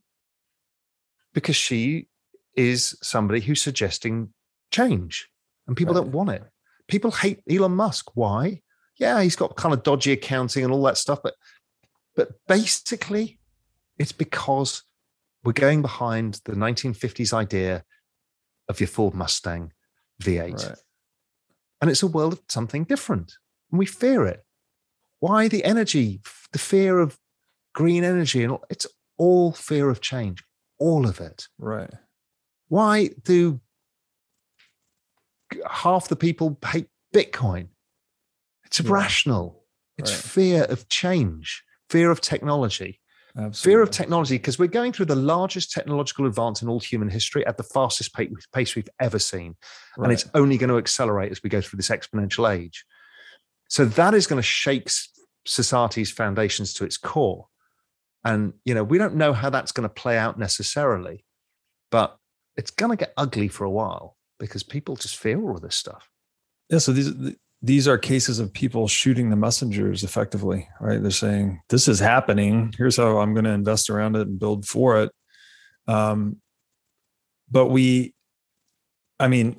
this reinforces for me the importance of open-mindedness and humility at this point in history too, because clearly you've laid out a very in-depth look at how we got to here. But when we turn the lens and look forward, both you and I are like, this could go. I don't know. The possibility spectrum has just exploded. Yeah. And it can be terrible. It can be amazing. Yes. We have no idea how this plays out. Generally, what I've learned is humans tend to go from one to the other, but we end up usually in the middle path. But what that middle path is, when we've got such a massive change, robots, AI, people can live to 150 years old. What the fuck does that all mean? That's an interesting one too. We didn't mention that, but the idea of life expectancy doubling or something like that. Yeah, well, if you read David Sinclair's book, Lifespan, I don't know if you've read it yet. It's unbelievable. So he's probably the leading age genetic scientist in the world. He's at Harvard, runs one of the teams at Harvard, wrote the book about it. And he's basically, from their work, age is a disease and it's solvable. Wow. So he just thinks humans have a much longer lifespan than anybody realizes. So I think we're going to see an exponential. What his view is yet another exponential, this one in human life. Also, that means that you're less likely to have kids, again, for the same reason. Yeah. And then what happens to demographics then? Don't know. I don't know. How do they earn money? I don't know. You know what else is funny is if the cost of energy goes towards zero, like you're describing, finance and money and wealth and occupation, all of these things fall away as such an important component of our identity, because you just won't need to work as much.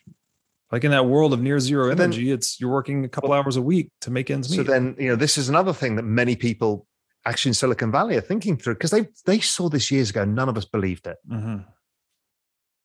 They're like, humans going to have a purpose. Because right now our purpose is our work. Right. And we're going to be deprived of work. So what the hell are you going to do for people? We don't know. That's not been solved. It's a lot to digest. It is. It is. And it's all a function of demographics. Wow. Because demographics drove down the cost of capital, which accelerated the pace of innovation. Right. So we've caused the seeds of our own demise, or accelerated it. Right. Because our demographics lowered the cost of capital. It's an unbelievable story.